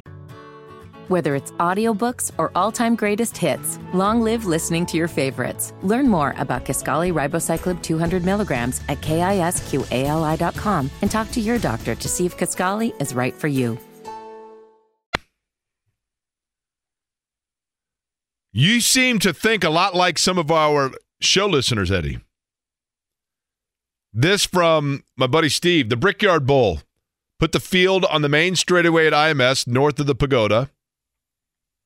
Now, the straightaway is not wide enough, obviously, right? It would have to be in the infield. Right. You'd have stands and suites on both sides with the pagoda in view. And then, of course, it goes without saying, the winning coach gets dunked in milk, right? Yeah. I probably should have my Hoosier card revoked for not having thought of that initially, right? Yeah. But it's all of us because none of us had the idea. So we're going down together in style. Well, I did. Oh, you had the idea? I thought he said that. I thought he said a listener. You obviously don't listen in between breaks. Did you say a listener sent that in, or did you say Eddie did it? Well, Eddie mentioned it as soon as we went to break. Okay. I mean, I'm still mad at Eddie for correcting me about Cheez-Its versus Cheez-It, so sorry I tuned him out there. Do you guys know how, by the way, the native of Alabama that we just heard Jim Nabors ended up singing Back Home Again in Indiana annually at the 500. He was at the 500 in I believe it was 72. Tony Holman had invited him, and he was there as a dignitary, basically, because he was a huge celebrity, and celebrities came to the 500. And Tony Holman came up to him before the race and said, "Hey, do you want to sing our song in the pre-race?" And Jim Nabors thought he meant the national anthem. Said, "Yeah, sure, okay." And he goes, "Great." And then handed him the lyrics to Back Home Again in Indiana, and it was like, what the heck is this? And he ended up singing it, and he did such a good job, they rolled with it. And he did it, obviously a number of times. There were years he was not there, but for the most part, he was the primary singer of Back Home Again in Indiana. By the way, I probably shouldn't mention counter-programming, but I will anyway. Kentucky just returned the opening kickoff of the second half for 100 yards for a touchdown, so they now lead Clemson 21-10. Clemson, by the way, has a national football record, an NCAA record. Would you like to know what it is, gentlemen? Yes, please. I only say because it's pertinent to this game today. Clemson has won a postseason game, meaning a game after the regular season was complete, be it a playoff game, a bowl game, or a conference championship game. They have won a postseason game for 12 consecutive seasons. That is an NCAA record. They have not yet won one this year. It's coming to an end, unfortunately. It probably is. Hey, would you be proud right now if this is the Duke's Mayo Bowl? No, I'd be boycotting. No, but I'm saying if it was the Duke's Mayo Bowl, I'd be glad they're down 21-10. That's what was my question. Yes, you'd be very happy about that kick return, because I would, in my heart of hearts, I would know that Clemson was intentionally taking the game to avoid the Mayo bath. You don't want to see Dio get the Mayo bath? Dabo? Sorry, I don't know why I said Dio. No. I don't want to see anybody that I consider to be like that I like. Anybody, No, I don't want mayonnaise near anything of importance in my life. What about Derek Schultz since he tweeted the video? Okay. They can dunk Derek all they want, right? Just like those mini bites pretzels. We'll talk college football playoff next. It's not often. Life is so much more than a diagnosis. It's about sharing time with those you love, hanging with friends who lift you up, and experiencing all those moments that bring you joy. All hits, no skips. Learn more about Kisqali Ribociclib 200 milligrams at KISQALI.com and talk to your doctor to see if Kisqali is right for you. So long live singing to the oldies, jamming out to something new, and everything in between. That you get an opportunity to talk to a Greek god like our next guest.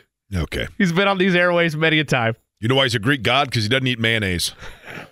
That could be the leadoff question for our next guest as we get set for both the college football playoffs as well as maybe an early look at some draft conversations. You've heard him on the program before. He's Thor Nystrom, college football and NFL draft analyst for Fantasy Pros. Thor, happy early New Year to you. I guess we'll start with Jake's question. Mayonnaise, yes or no? Yes, but not on Pop-Tarts. I eat them both, but separately. So you're not horrified by mayonnaise? I was starting to get horrified deeper into that broadcast. Yes, thank you. Chugging the milkshakes, yeah. I'll tell you what, though, Thor, in the era now, we're going to talk college football playoff, but let me begin with this on a serious note, because we were talking about, and we've had a lot of fun with it, right, as probably every radio show in the country has, about Mayo and Pop-Tarts and whatever else. So let me throw you something that popped into my brain yesterday, okay? With all of the corporate sponsorships with bowl games now, and with the, with some of these, companies using bowl games to become a trending item for a few days about their brand, how far away are we from some sort of retirement investment company building their brand by utilizing the following proposal? And that is a bowl game that they sponsor where they tout themselves as the first bowl game that is going to give financial reward to each player on the winning team to incentivize that all of the players show up and to make the game interesting now that we're in the NIL world and it's the wild, wild west.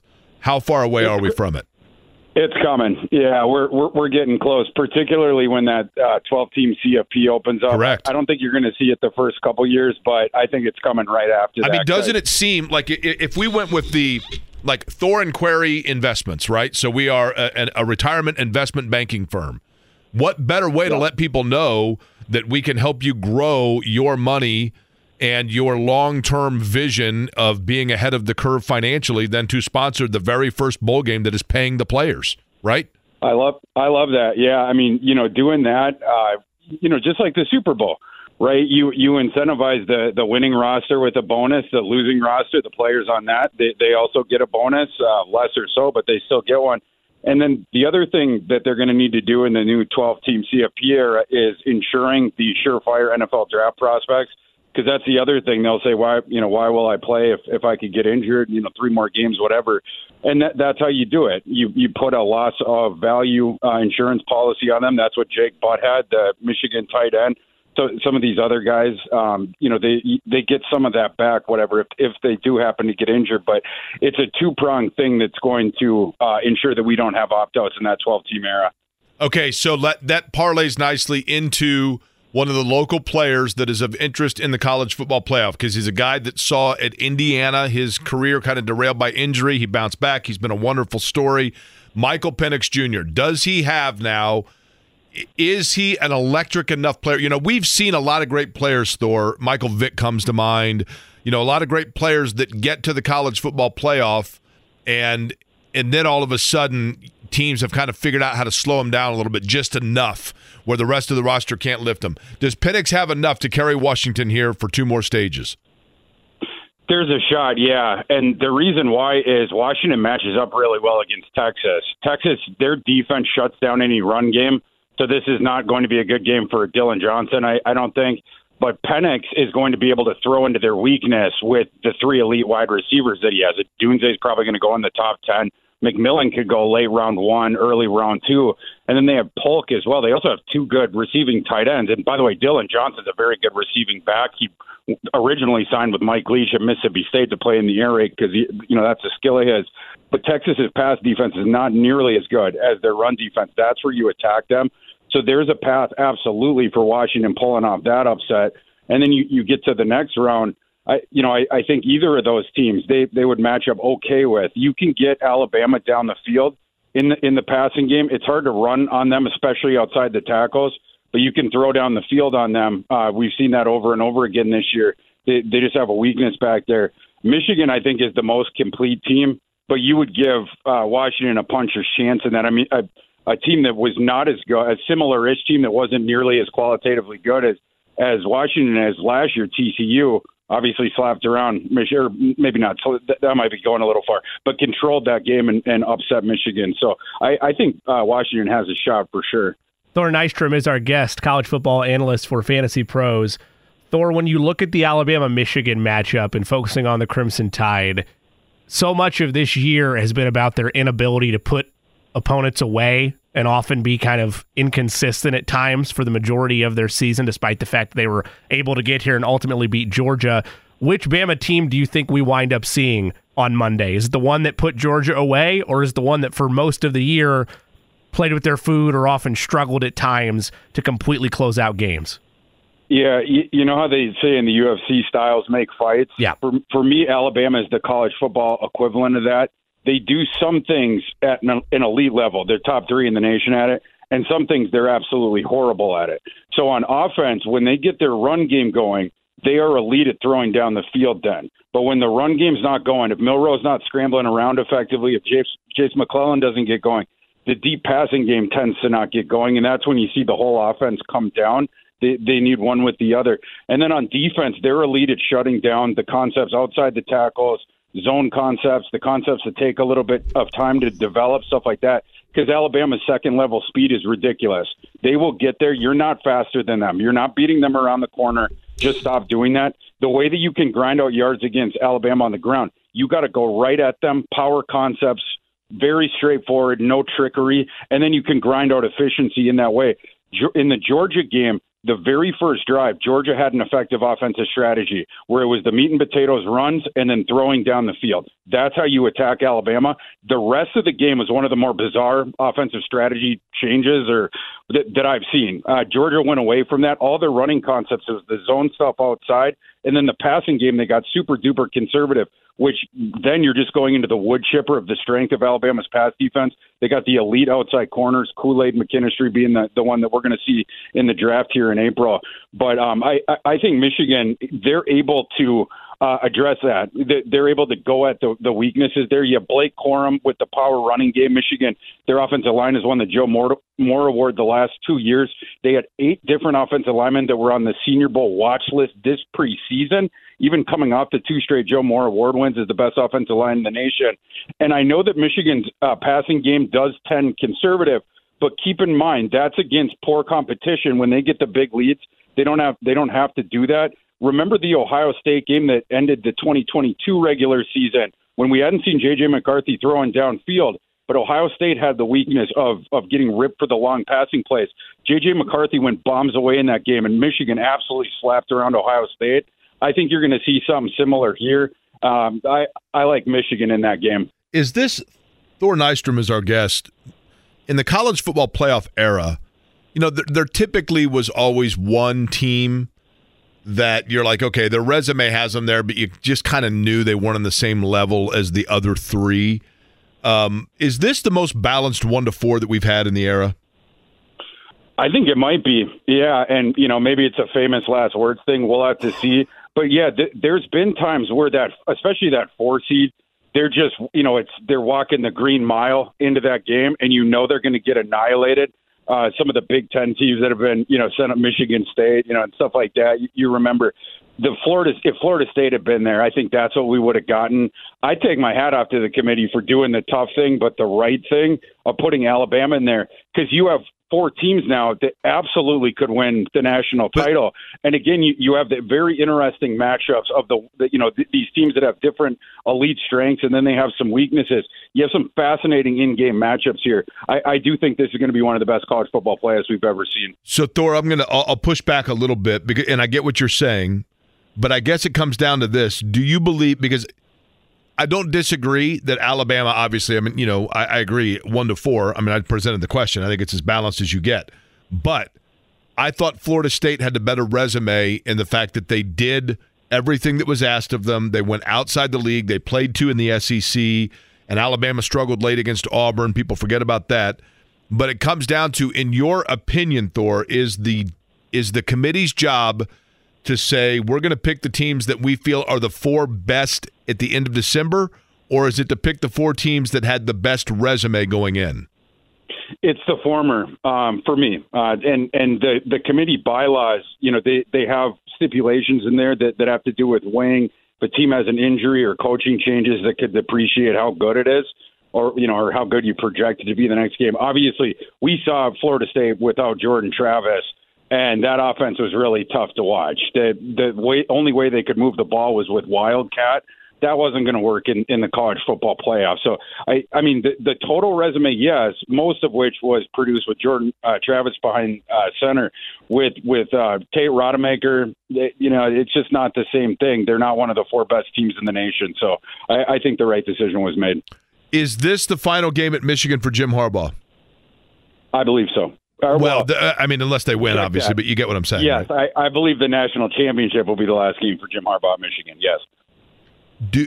So obviously, now, is that because, in your opinion, Thor Nystrom, if Jim Harbaugh is to leave Michigan, is it because the money and the lifestyles of the NFL are just too hard to pass on, or because there are just so many things stacked against Michigan now that he's got to bail? This is just my read on this. I don't have any inside information on this, but it really does seem like the NCAA or a small group at the NCAA has it out for Jim Harbaugh, and they're trying to push him out. You've seen Jim Harbaugh. The second one, with the second 3-game suspension that he got this year through the Stallions thing, they suspended Harbaugh, but the NCAA came out and said, we're punishing the Michigan program. It's not specific to Jim Harbaugh, but we had to, punish them somehow. And you can nitpick that one. The first 3-game suspension he got all kinds of coaches do worse stuff than that every year, even confirmed, reported on the record, etc. Jim Harbaugh, lied about, buying a cheeseburger for a recruit, and they nicked him 3 games on that. They're going after him for stuff you don't see other coaches, the NCAA, get after them for, with punitive penalties as well.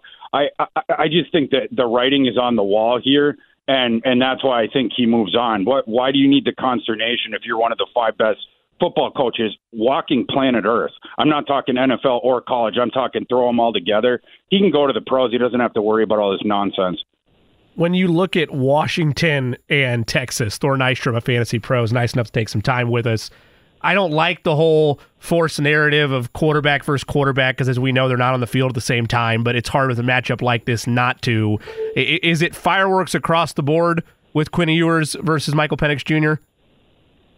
I think so, yeah. Although I think Texas will keep the ball on the ground more just because Washington has one of the worst run defenses in the entire Power 5.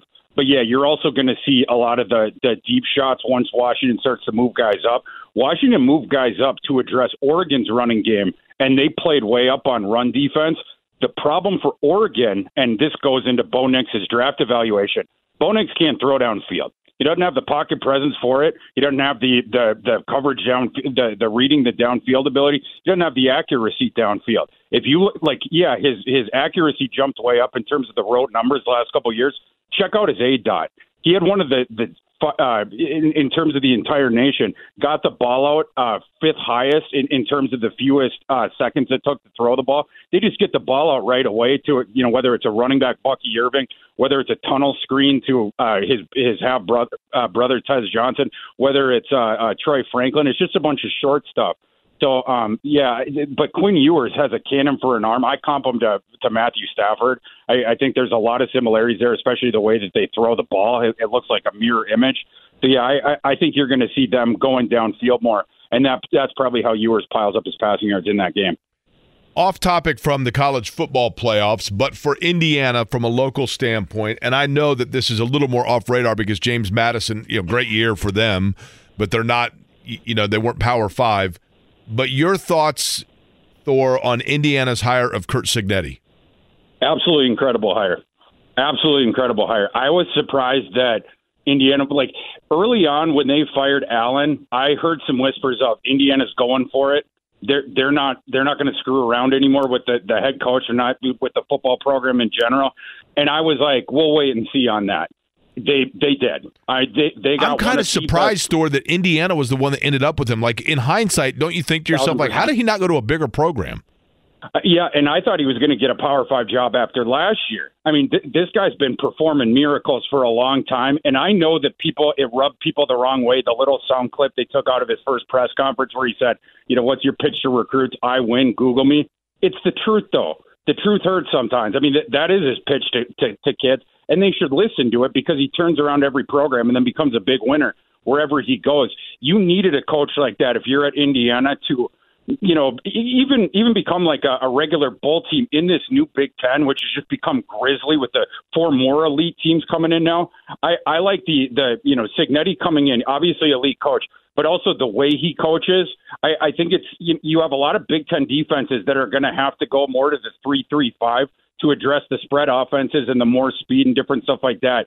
Cignetti and those guys, they're just going to run on you and use the quarterback and the mobility and different stuff like that. And then they can pick you apart when you go in the zone. So I just really like it from all different angles on that. And I think he's going to turn around Indiana. Absolutely. Thor Nystrom is our guest from Fantasy Pros. Thor, this year's NFL draft, what we know is that Indianapolis is going to be drafting further back than probably we initially thought. So for the Colts that have the franchise quarterback in Anthony Richardson and still have pieces elsewhere that need to be plugged in, assuming that they're going to be drafting somewhere like in the lower, early 20s, somewhere in there, this year's draft is going to be really rich in what position? So in other words, you don't have to be in the top 5 to get a really good player at what position because there are going to be multiple of them available. Well, it's going to be top-heavy in elite prospects, and we do have that. And by the way, speaking on that notion, it breaks my heart the Colts aren't drafting in the top 5 because I badly wanted Marvin Harrison Jr. to go there and then spend his career with Anthony Richardson. That would have been so fun. But obviously, the Colts are way ahead of schedule, and the future is very bright there. I think receiver, though, could be where you're looking. The Colts already have a pretty solid receiving core. I think you could really make the argument that they could use one more guy, and now all of a sudden it is scary, especially with Richardson coming back, especially with Jonathan Taylor locked in there now, the offensive line they have. You get one more really good receiver. I think it's on in terms of that offense, and you have depth there in the first round. I mean, obviously you're going to miss out on Harrison. How does a Dunze test?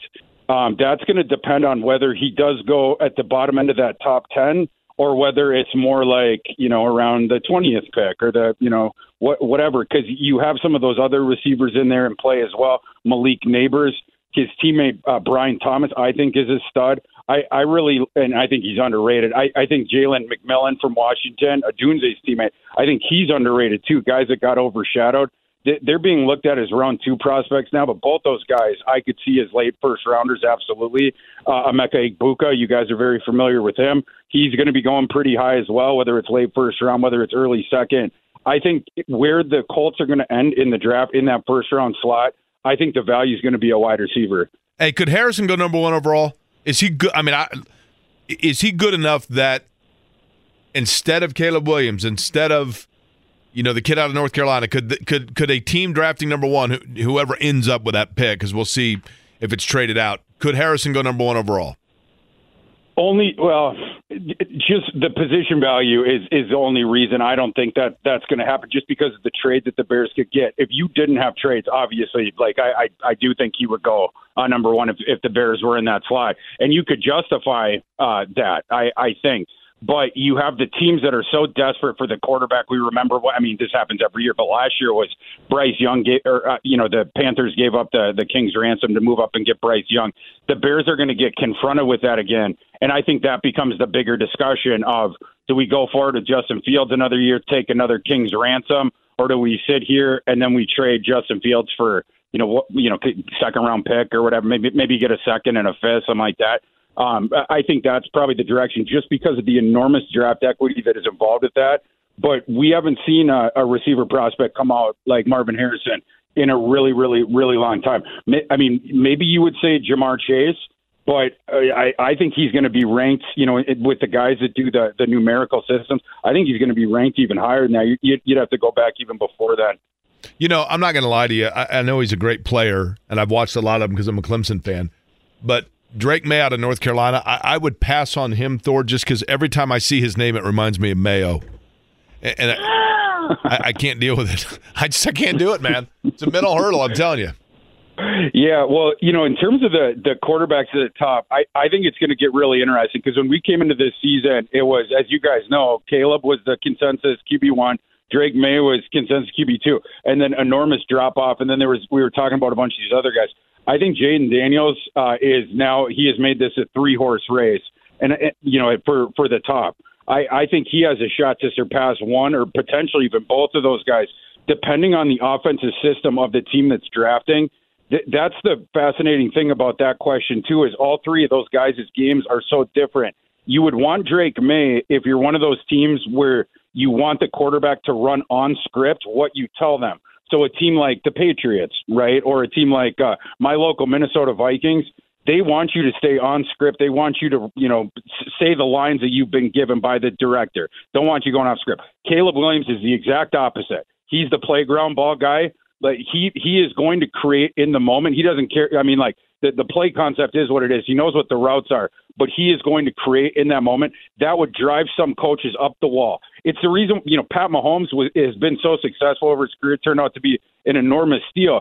If he had gone to a different coaching staff that tried to put him, the square peg into the round hole, it wouldn't have turned out like this. So Caleb Williams needs to find a coaching staff that will allow him to do that. And then with Jaden Daniels, very, very poised in the pocket now. He has gotten so much better at that. Awesome deep ball, so he can stretch you deep. And then he's a very, very good scrambler. One question with him is, when he tucks and runs, and you guys can look at this in his advanced metrics, when he tucks and runs, he always runs.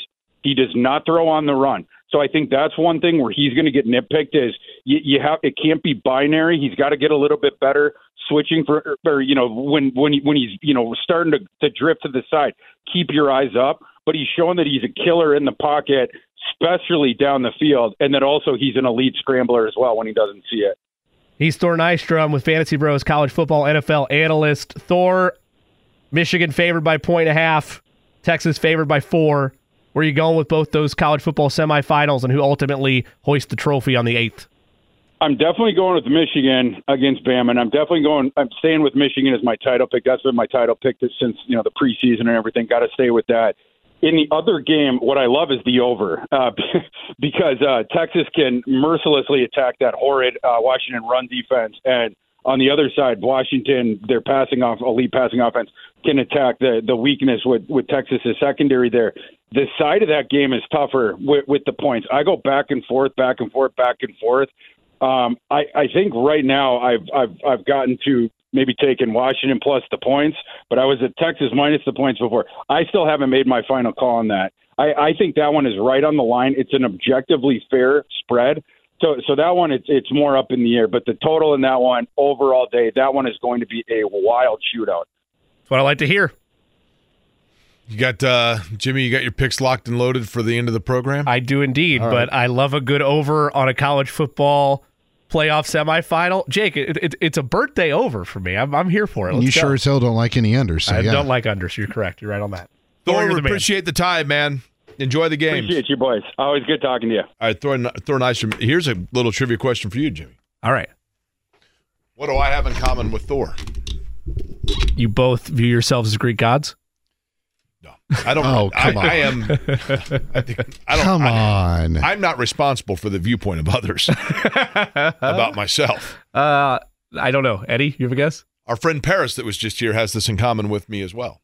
You're all affiliated with Kansas? That is correct. Thor is a graduate of the University of Kansas. I'm not a graduate. Went to University of Kansas. That's probably the key word in that statement was affiliate. Alum. They're all alums. That is true, actually. One believes that you have to be a graduate to be an alum. It only means that you are a product of the university, correct? That is correct. What drives me nuts is the following.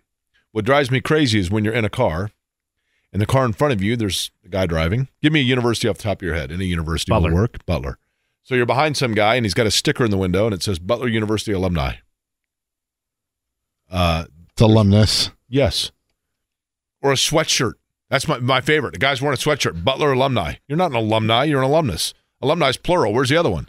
Unless you're a Siamese twin, you can't be running around wearing a sweatshirt that says alumni, right? You know, believe it or not, Eddie's actually been running around the entire country correcting that on people's sweatshirts. He's been just writing over it. Clearly, writing alumnus on it. Eddie did not even hesitate with that, right? Oh, yeah, because I knew where you were going with it. Well, this has been... You've said that before. It's since we've been together. It literally is one of... In my pet peeve list, it's top 5. What's number 1? People offering him mayo. It's very high on the list. Let me tell you a weird fun fact about me. It's not a pet peeve of mine. At this point, it's become a running gag. Okay? Gag anytime there's mayo, but this is a running gag. Sure. I'm not kidding you when I tell you this, and I've mentioned this on the radio 100 times, but it happened to me again last weekend.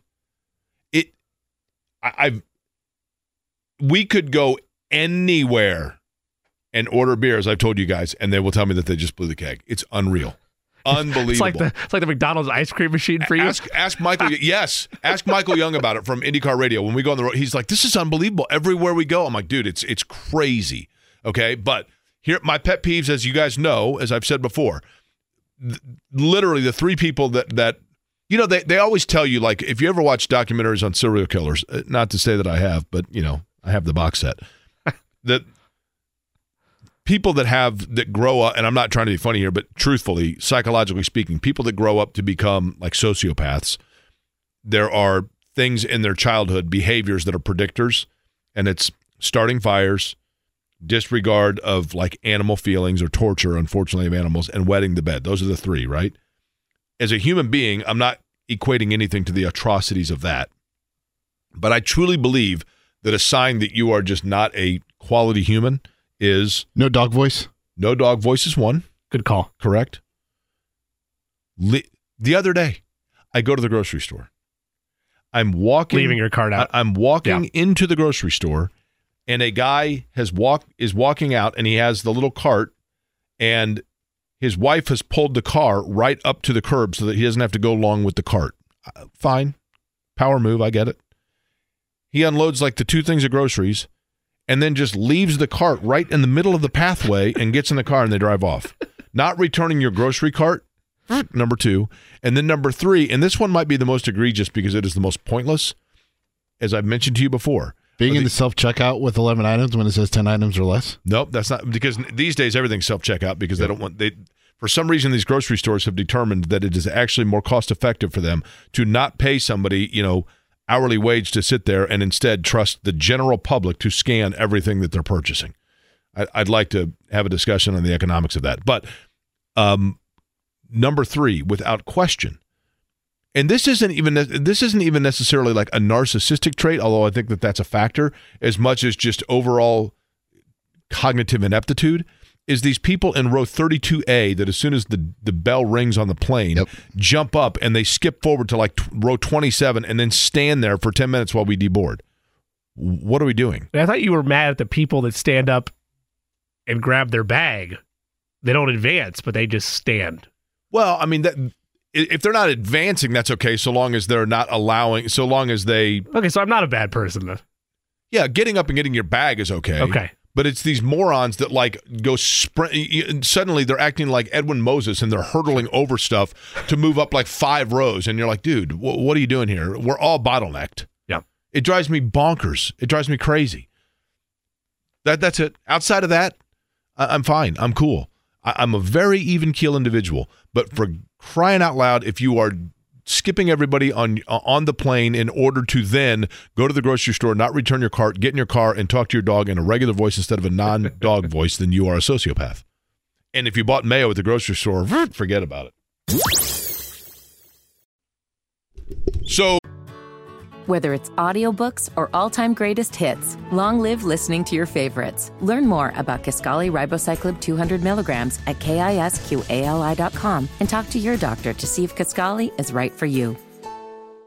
before we get to the predictions later in the program, Jimmy, because I think it is easy to forget that it's college football playoff weekend, right? Like, there's so much talk about the bowl games and then obviously the Pacers and the Bulls last night, and we've talked so much about the Colts and the Raiders upcoming that you do tend to forget that. And they also moved. Remember at one point, it seemed like the college football playoff was actually like the week after the new year, and then there was, it kind of dragged along. I always enjoyed, and a lot of people don't like this particular occurrence that happens with the college football playoff.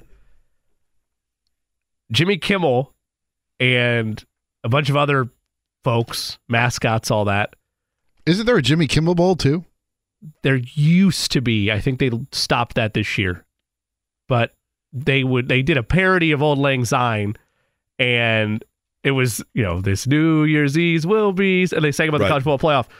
And I loved that ad, and I love the concept because I'm going to be out and about anyway on New Year's, somewhere at a bar. I liked the idea, but from what I gathered, a lot of normal human beings don't really want to spend New Year's Eve just watching college football all day. Yeah, I think that's, the daytime. It didn't become what they wanted it to be. They wanted, when they first had it on New Year's Eve, it to be like a marquee sports calendar circlet like the NBA on Christmas Day. Right. This is going to be a lane for college football. Didn't pan out that way, but I really wanted it to.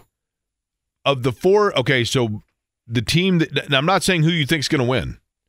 We all have naturally the teams that, I don't know why this is, but we all have our favorite teams in sports, and then you have other teams that you're like, yeah, I've always kind of liked them. They're fine. And there are a couple of those in this for me. But you will be rooting for Alabama and Michigan. Which one? You ever watch The Dark Knight Rises?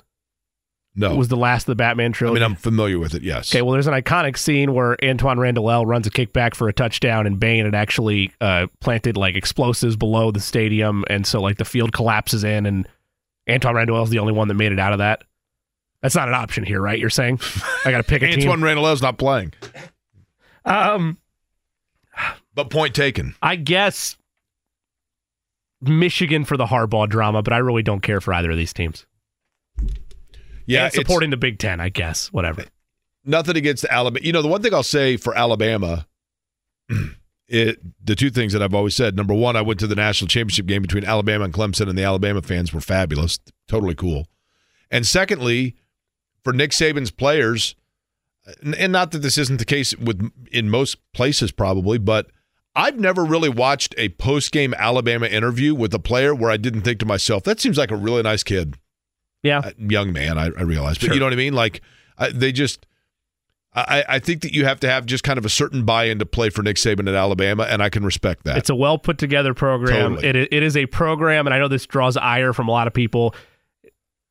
Down in Miami, people that have played for the Heat, and this came up again earlier this week. I think Udonis Haslam said something. Heat culture. Talk about heat culture, right? That bugs a lot of people.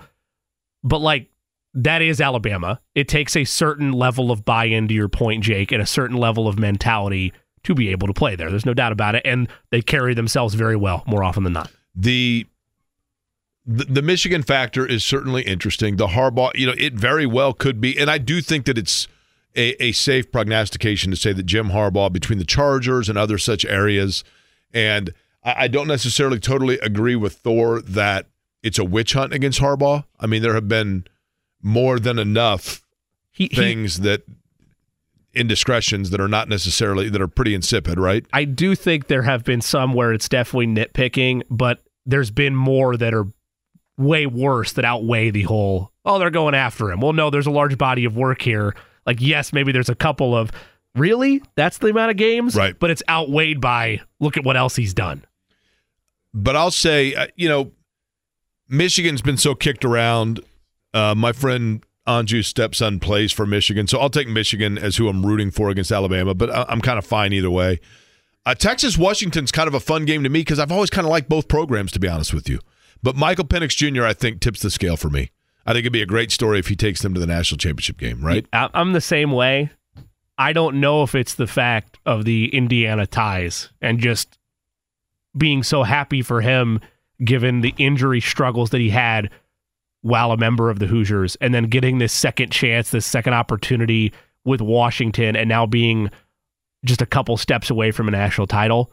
So it's hard for me to take those glasses off and say, yeah, I'm rooting for Washington. I've rooted for Washington in terms of just big games. You'll pick a side. Betting makes this much easier, right? Like, you just put $5 or $10 down on a side, and then you're rooting for them. But for me, with $5 or $10, I'm trying to bring Jake in easily. Okay, let's not. What do you want me to say, Eddie? You want to say we're throwing $10,000? All right, $10,000 on Washington.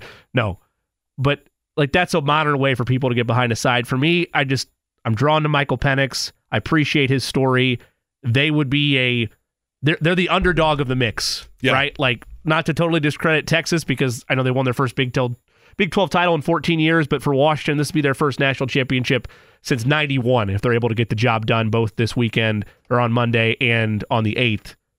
I'm rooting for Washington because of that, and also I think it'd be just absolutely hilarious for the final imprint of this 4-team college football playoff to be Michael Penix Jr. and Washington, who were drugged through the mud last 5 weeks because of their offensive struggles, and they answer the bell yet again against Oregon in the Pac-12 title game, and then would be able to do it twice against some really powerful programs in the sport. This from my buddy Chris. Hey, Jake, I'm pretty sure it was Hines Ward, not Randall It was Hines Ward. You're right. That's my bad. Thank you for that. It's interesting that something named Hines would be able to get out that quickly, right? I mean, I'm just saying. Why do you laugh? They actually filmed that in Pittsburgh. Yes. I'm a sucker for a corny joke, man. I'm sorry, I can't help it. They actually filmed that in Pittsburgh at Heinz Field. Fun fact. Really? Yep. Hines and Hines? Yep. Okay. Eddie, you were going to say something? I was going to say that you also can't forget about the other Indiana connection in that game of being Kalen DeBoer, the head coach of Washington, right, the former IU offensive coordinator as well. So I'm backing Washington. Hopefully they're able to make it in. And then I have to root for Alabama because Olivia asked me back in June, before college football even really started, who my pick was to win the entire thing, the CFP, and I picked Alabama because I had no idea about who was good, if Georgia was going to be any good. So I must root for Roll Tide. She picked Michigan. I've got nothing against Alabama, to be honest with you, but maybe it would be perfectly fitting in the last 4-year playoff for Alabama to win it because everybody's been pining for change with all of this, and Alabama has obviously owned this entire format, so why not just stick with what's been there the whole time, right? You know what I mean? But Washington to me is just kind of cool. I don't know. Something about Washington. They've always been a good, solid program, but they're kind of up there in the corner, so you don't pay as much attention to them. Here's why I don't want Bama. There's a number of different reasons, but the primary reason why is argument against expansion for the last decade was, look at what Alabama does. Nobody else deserves. They don't need more teams. What, you need more teams so Bama can just go through more competition and win by 20 in the Natty? Like, there's no competition for them. Then the last couple of years, you finally had things not level off, but like Georgia arrives, and then there's like an equal to Bama, and Clemson has had their stretch as well over the, if you go zoom out for the last 10 years. I don't want the exclamation point, even though the 12-team playoff is happening, regardless of what happens on the 8th of January. I don't want the last memory of that to be, hey, look, Bama won it again. Glad we're doing this whole 12-team playoff thing. Yeah. More teams is not the answer. That's not how I want it to be. I do think, and look, the reality here is that no matter what, people are going to nitpick. Nobody's ever going to be satisfied. Yeah. But with the 12-team playoff, the majority of people that I've talked to about it that are football fans all kind of tend to agree that 8 teams is really kind of the max, right? I mean, this year, who did we determine in the 12-team playoff would be in, like Ole Miss? I think I could use some Lane Kiffin in my life. I don't know about you. I'm all right with that. But there is a clear, or like Louisville was like right on the cusp of that. You know, if you go to 8, I think you're like at Oregon, right? I mean, Oregon and Alabama or Oregon and Michigan is a pretty good game. Is anybody really like thinking like Michigan and Ole Miss is like, oh man, that's going to be a great one? You know, you got a pretty good feeling what's going to happen in a game like that. I am always glass half full, ever the optimist. Oh, so am I. No, I'm not trying to pigeonhole and say you're not. You're not. But I want to let it have its stay first in terms of seeing it before I'm willing to say, yeah, you know what? We didn't need Oklahoma in there this year. We didn't need Ole Miss. Like, I just want to see how it plays out. Because it's hard to judge it right now with all the opt-outs, whereas I firmly believe, and maybe I'll be wrong on this, a year from now when it's 12, the opt-outs will go away. And Thor brought up an interesting point, very in the weeds, but a very interesting point about insurance policies and like that whole thing. It's a conversation for another day. I think opt-outs die down with expansion because everybody legitimately believes they have a shot at this thing. Florida State's not sitting at home upset anymore, fighting to leave the ACC because, well, they still actually have a ticket into this thing. Let's see how the cards fall. The opt-outs, though, still like in the majority of the bowl games. The non-football playoff, they'll still be there. But those that make it, I think they will not be as prevalent. I think the larger issue with those non-12 playoff teams is the transfer portal and just like the timing of when you can enter, when you can start recruiting, I think needs just to be pushed back until after all the bowl games have played, and then you'll probably see more players participating in said bowl games. Yeah, but I don't disagree, and I know with what you're saying in spirit, but the reality is that guys are always going to like push that envelope. You know what I mean? I mean, we can sit here and say like, you know, coaches can't start talking to portal kids for another 2 weeks, and it's like, does that mean they're not going to? I mean, you know what I mean? That's just kind of the nature of the beast. Last night in the NBA, Pacers in Chicago. 2 things really taking place last night that were pretty interesting. The first was the Pacers had a massive lead against Chicago that evaporated quickly. And a lot of times this happens with teams where they have to make a push in order to reduce a lead, and then that just kind of takes so much wind out of them that the water finds its level and refills again pretty quickly. And that's what happened for the Pacers. They got it down. Chicago took the lead, as a matter of fact, but to come back from 25 down within like an 8-minute span to erase that lead, they just kind of, they hit the wall, and Indiana was able to make plays down the stretch to end up winning the game. Tyrese Halliburton last night was sensational. 21 points, 20 assists, no turnovers.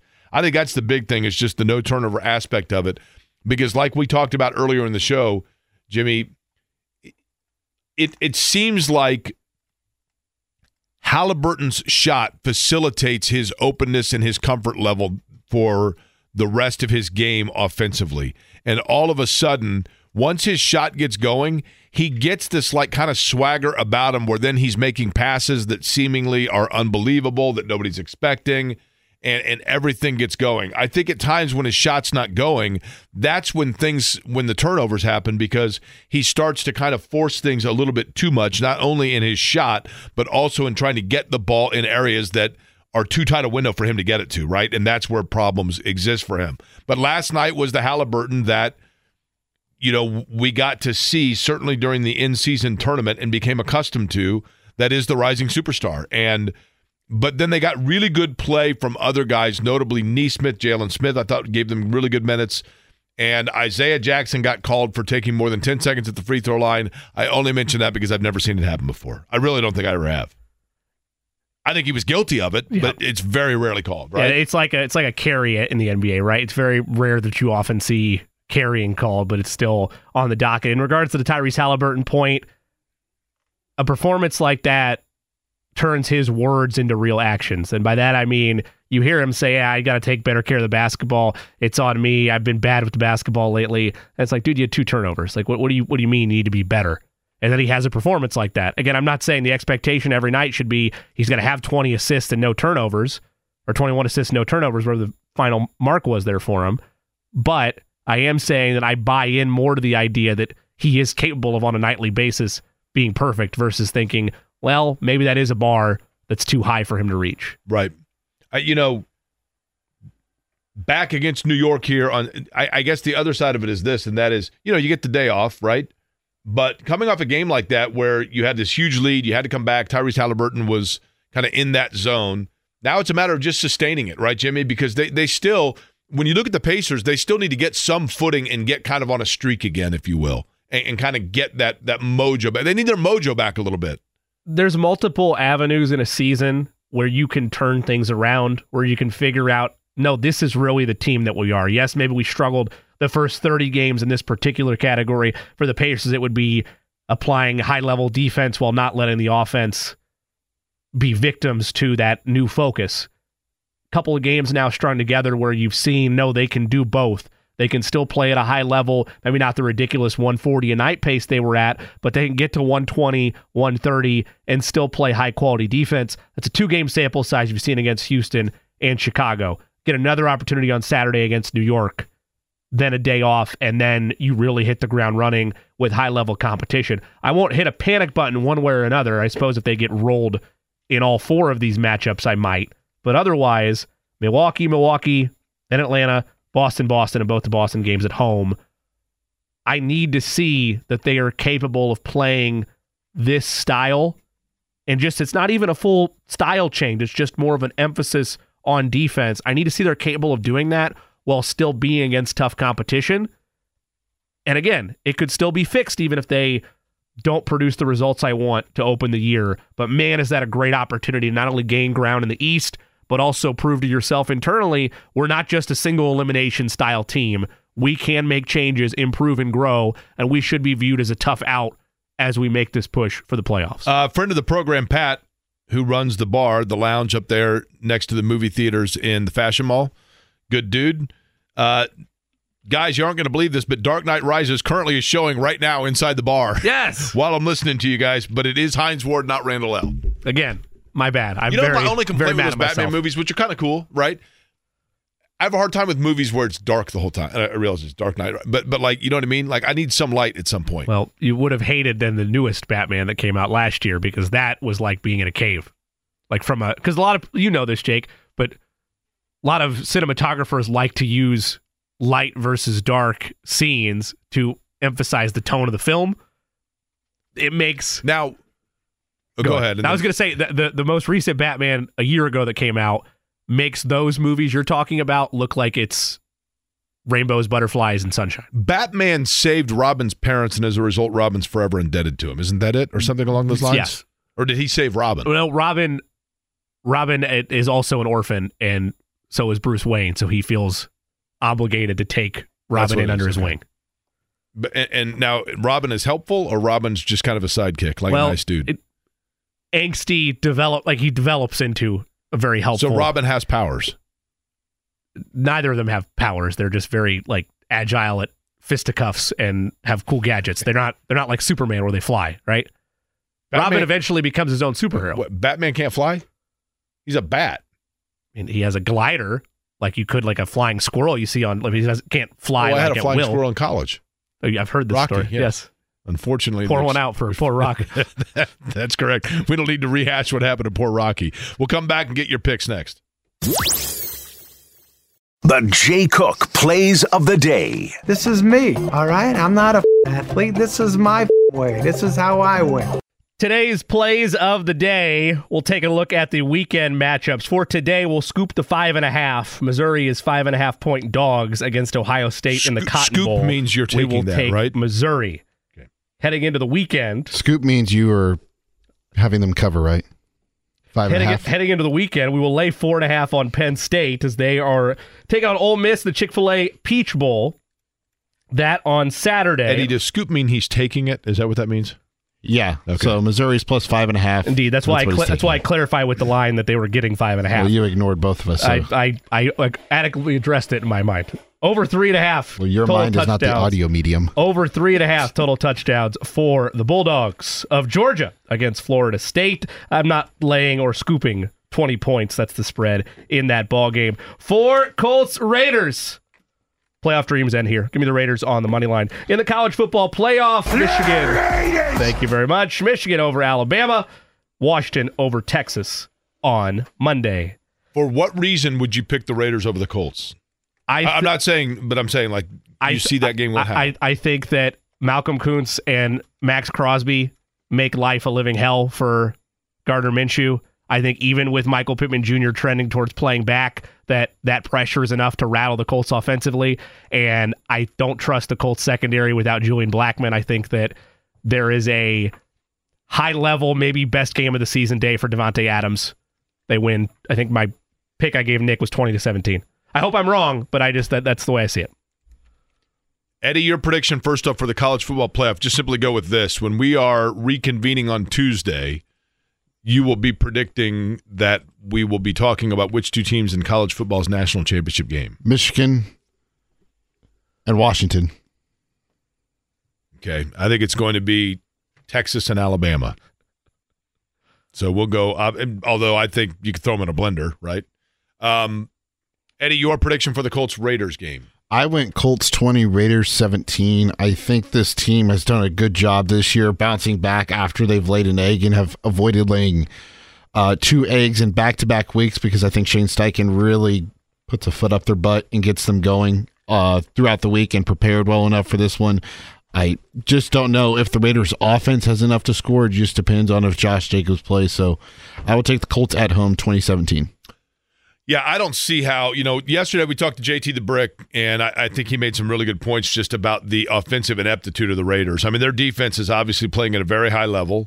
I know that Jimmy's got to pick the Raiders so that it doesn't feel as guilty that his Chiefs got beat by the Raiders. But I do think defensively they're very good. I mean, that's a very solid point. But with Michael Pittman back, with Jonathan Taylor back there, it feels like there are some things to just kind of keep the Raiders at bay. But more importantly, Aiden O'Connell and that offense have just struggled such that I can't see them. Even if the Colts are taken out of their rhythm offensively, it's really hard to think that the Raiders are going to be able to score enough points. I want to clarify one thing, and people have lost this in the sauce of what Aiden O'Connell did, which is he didn't complete a pass for the final 3 quarters of that game.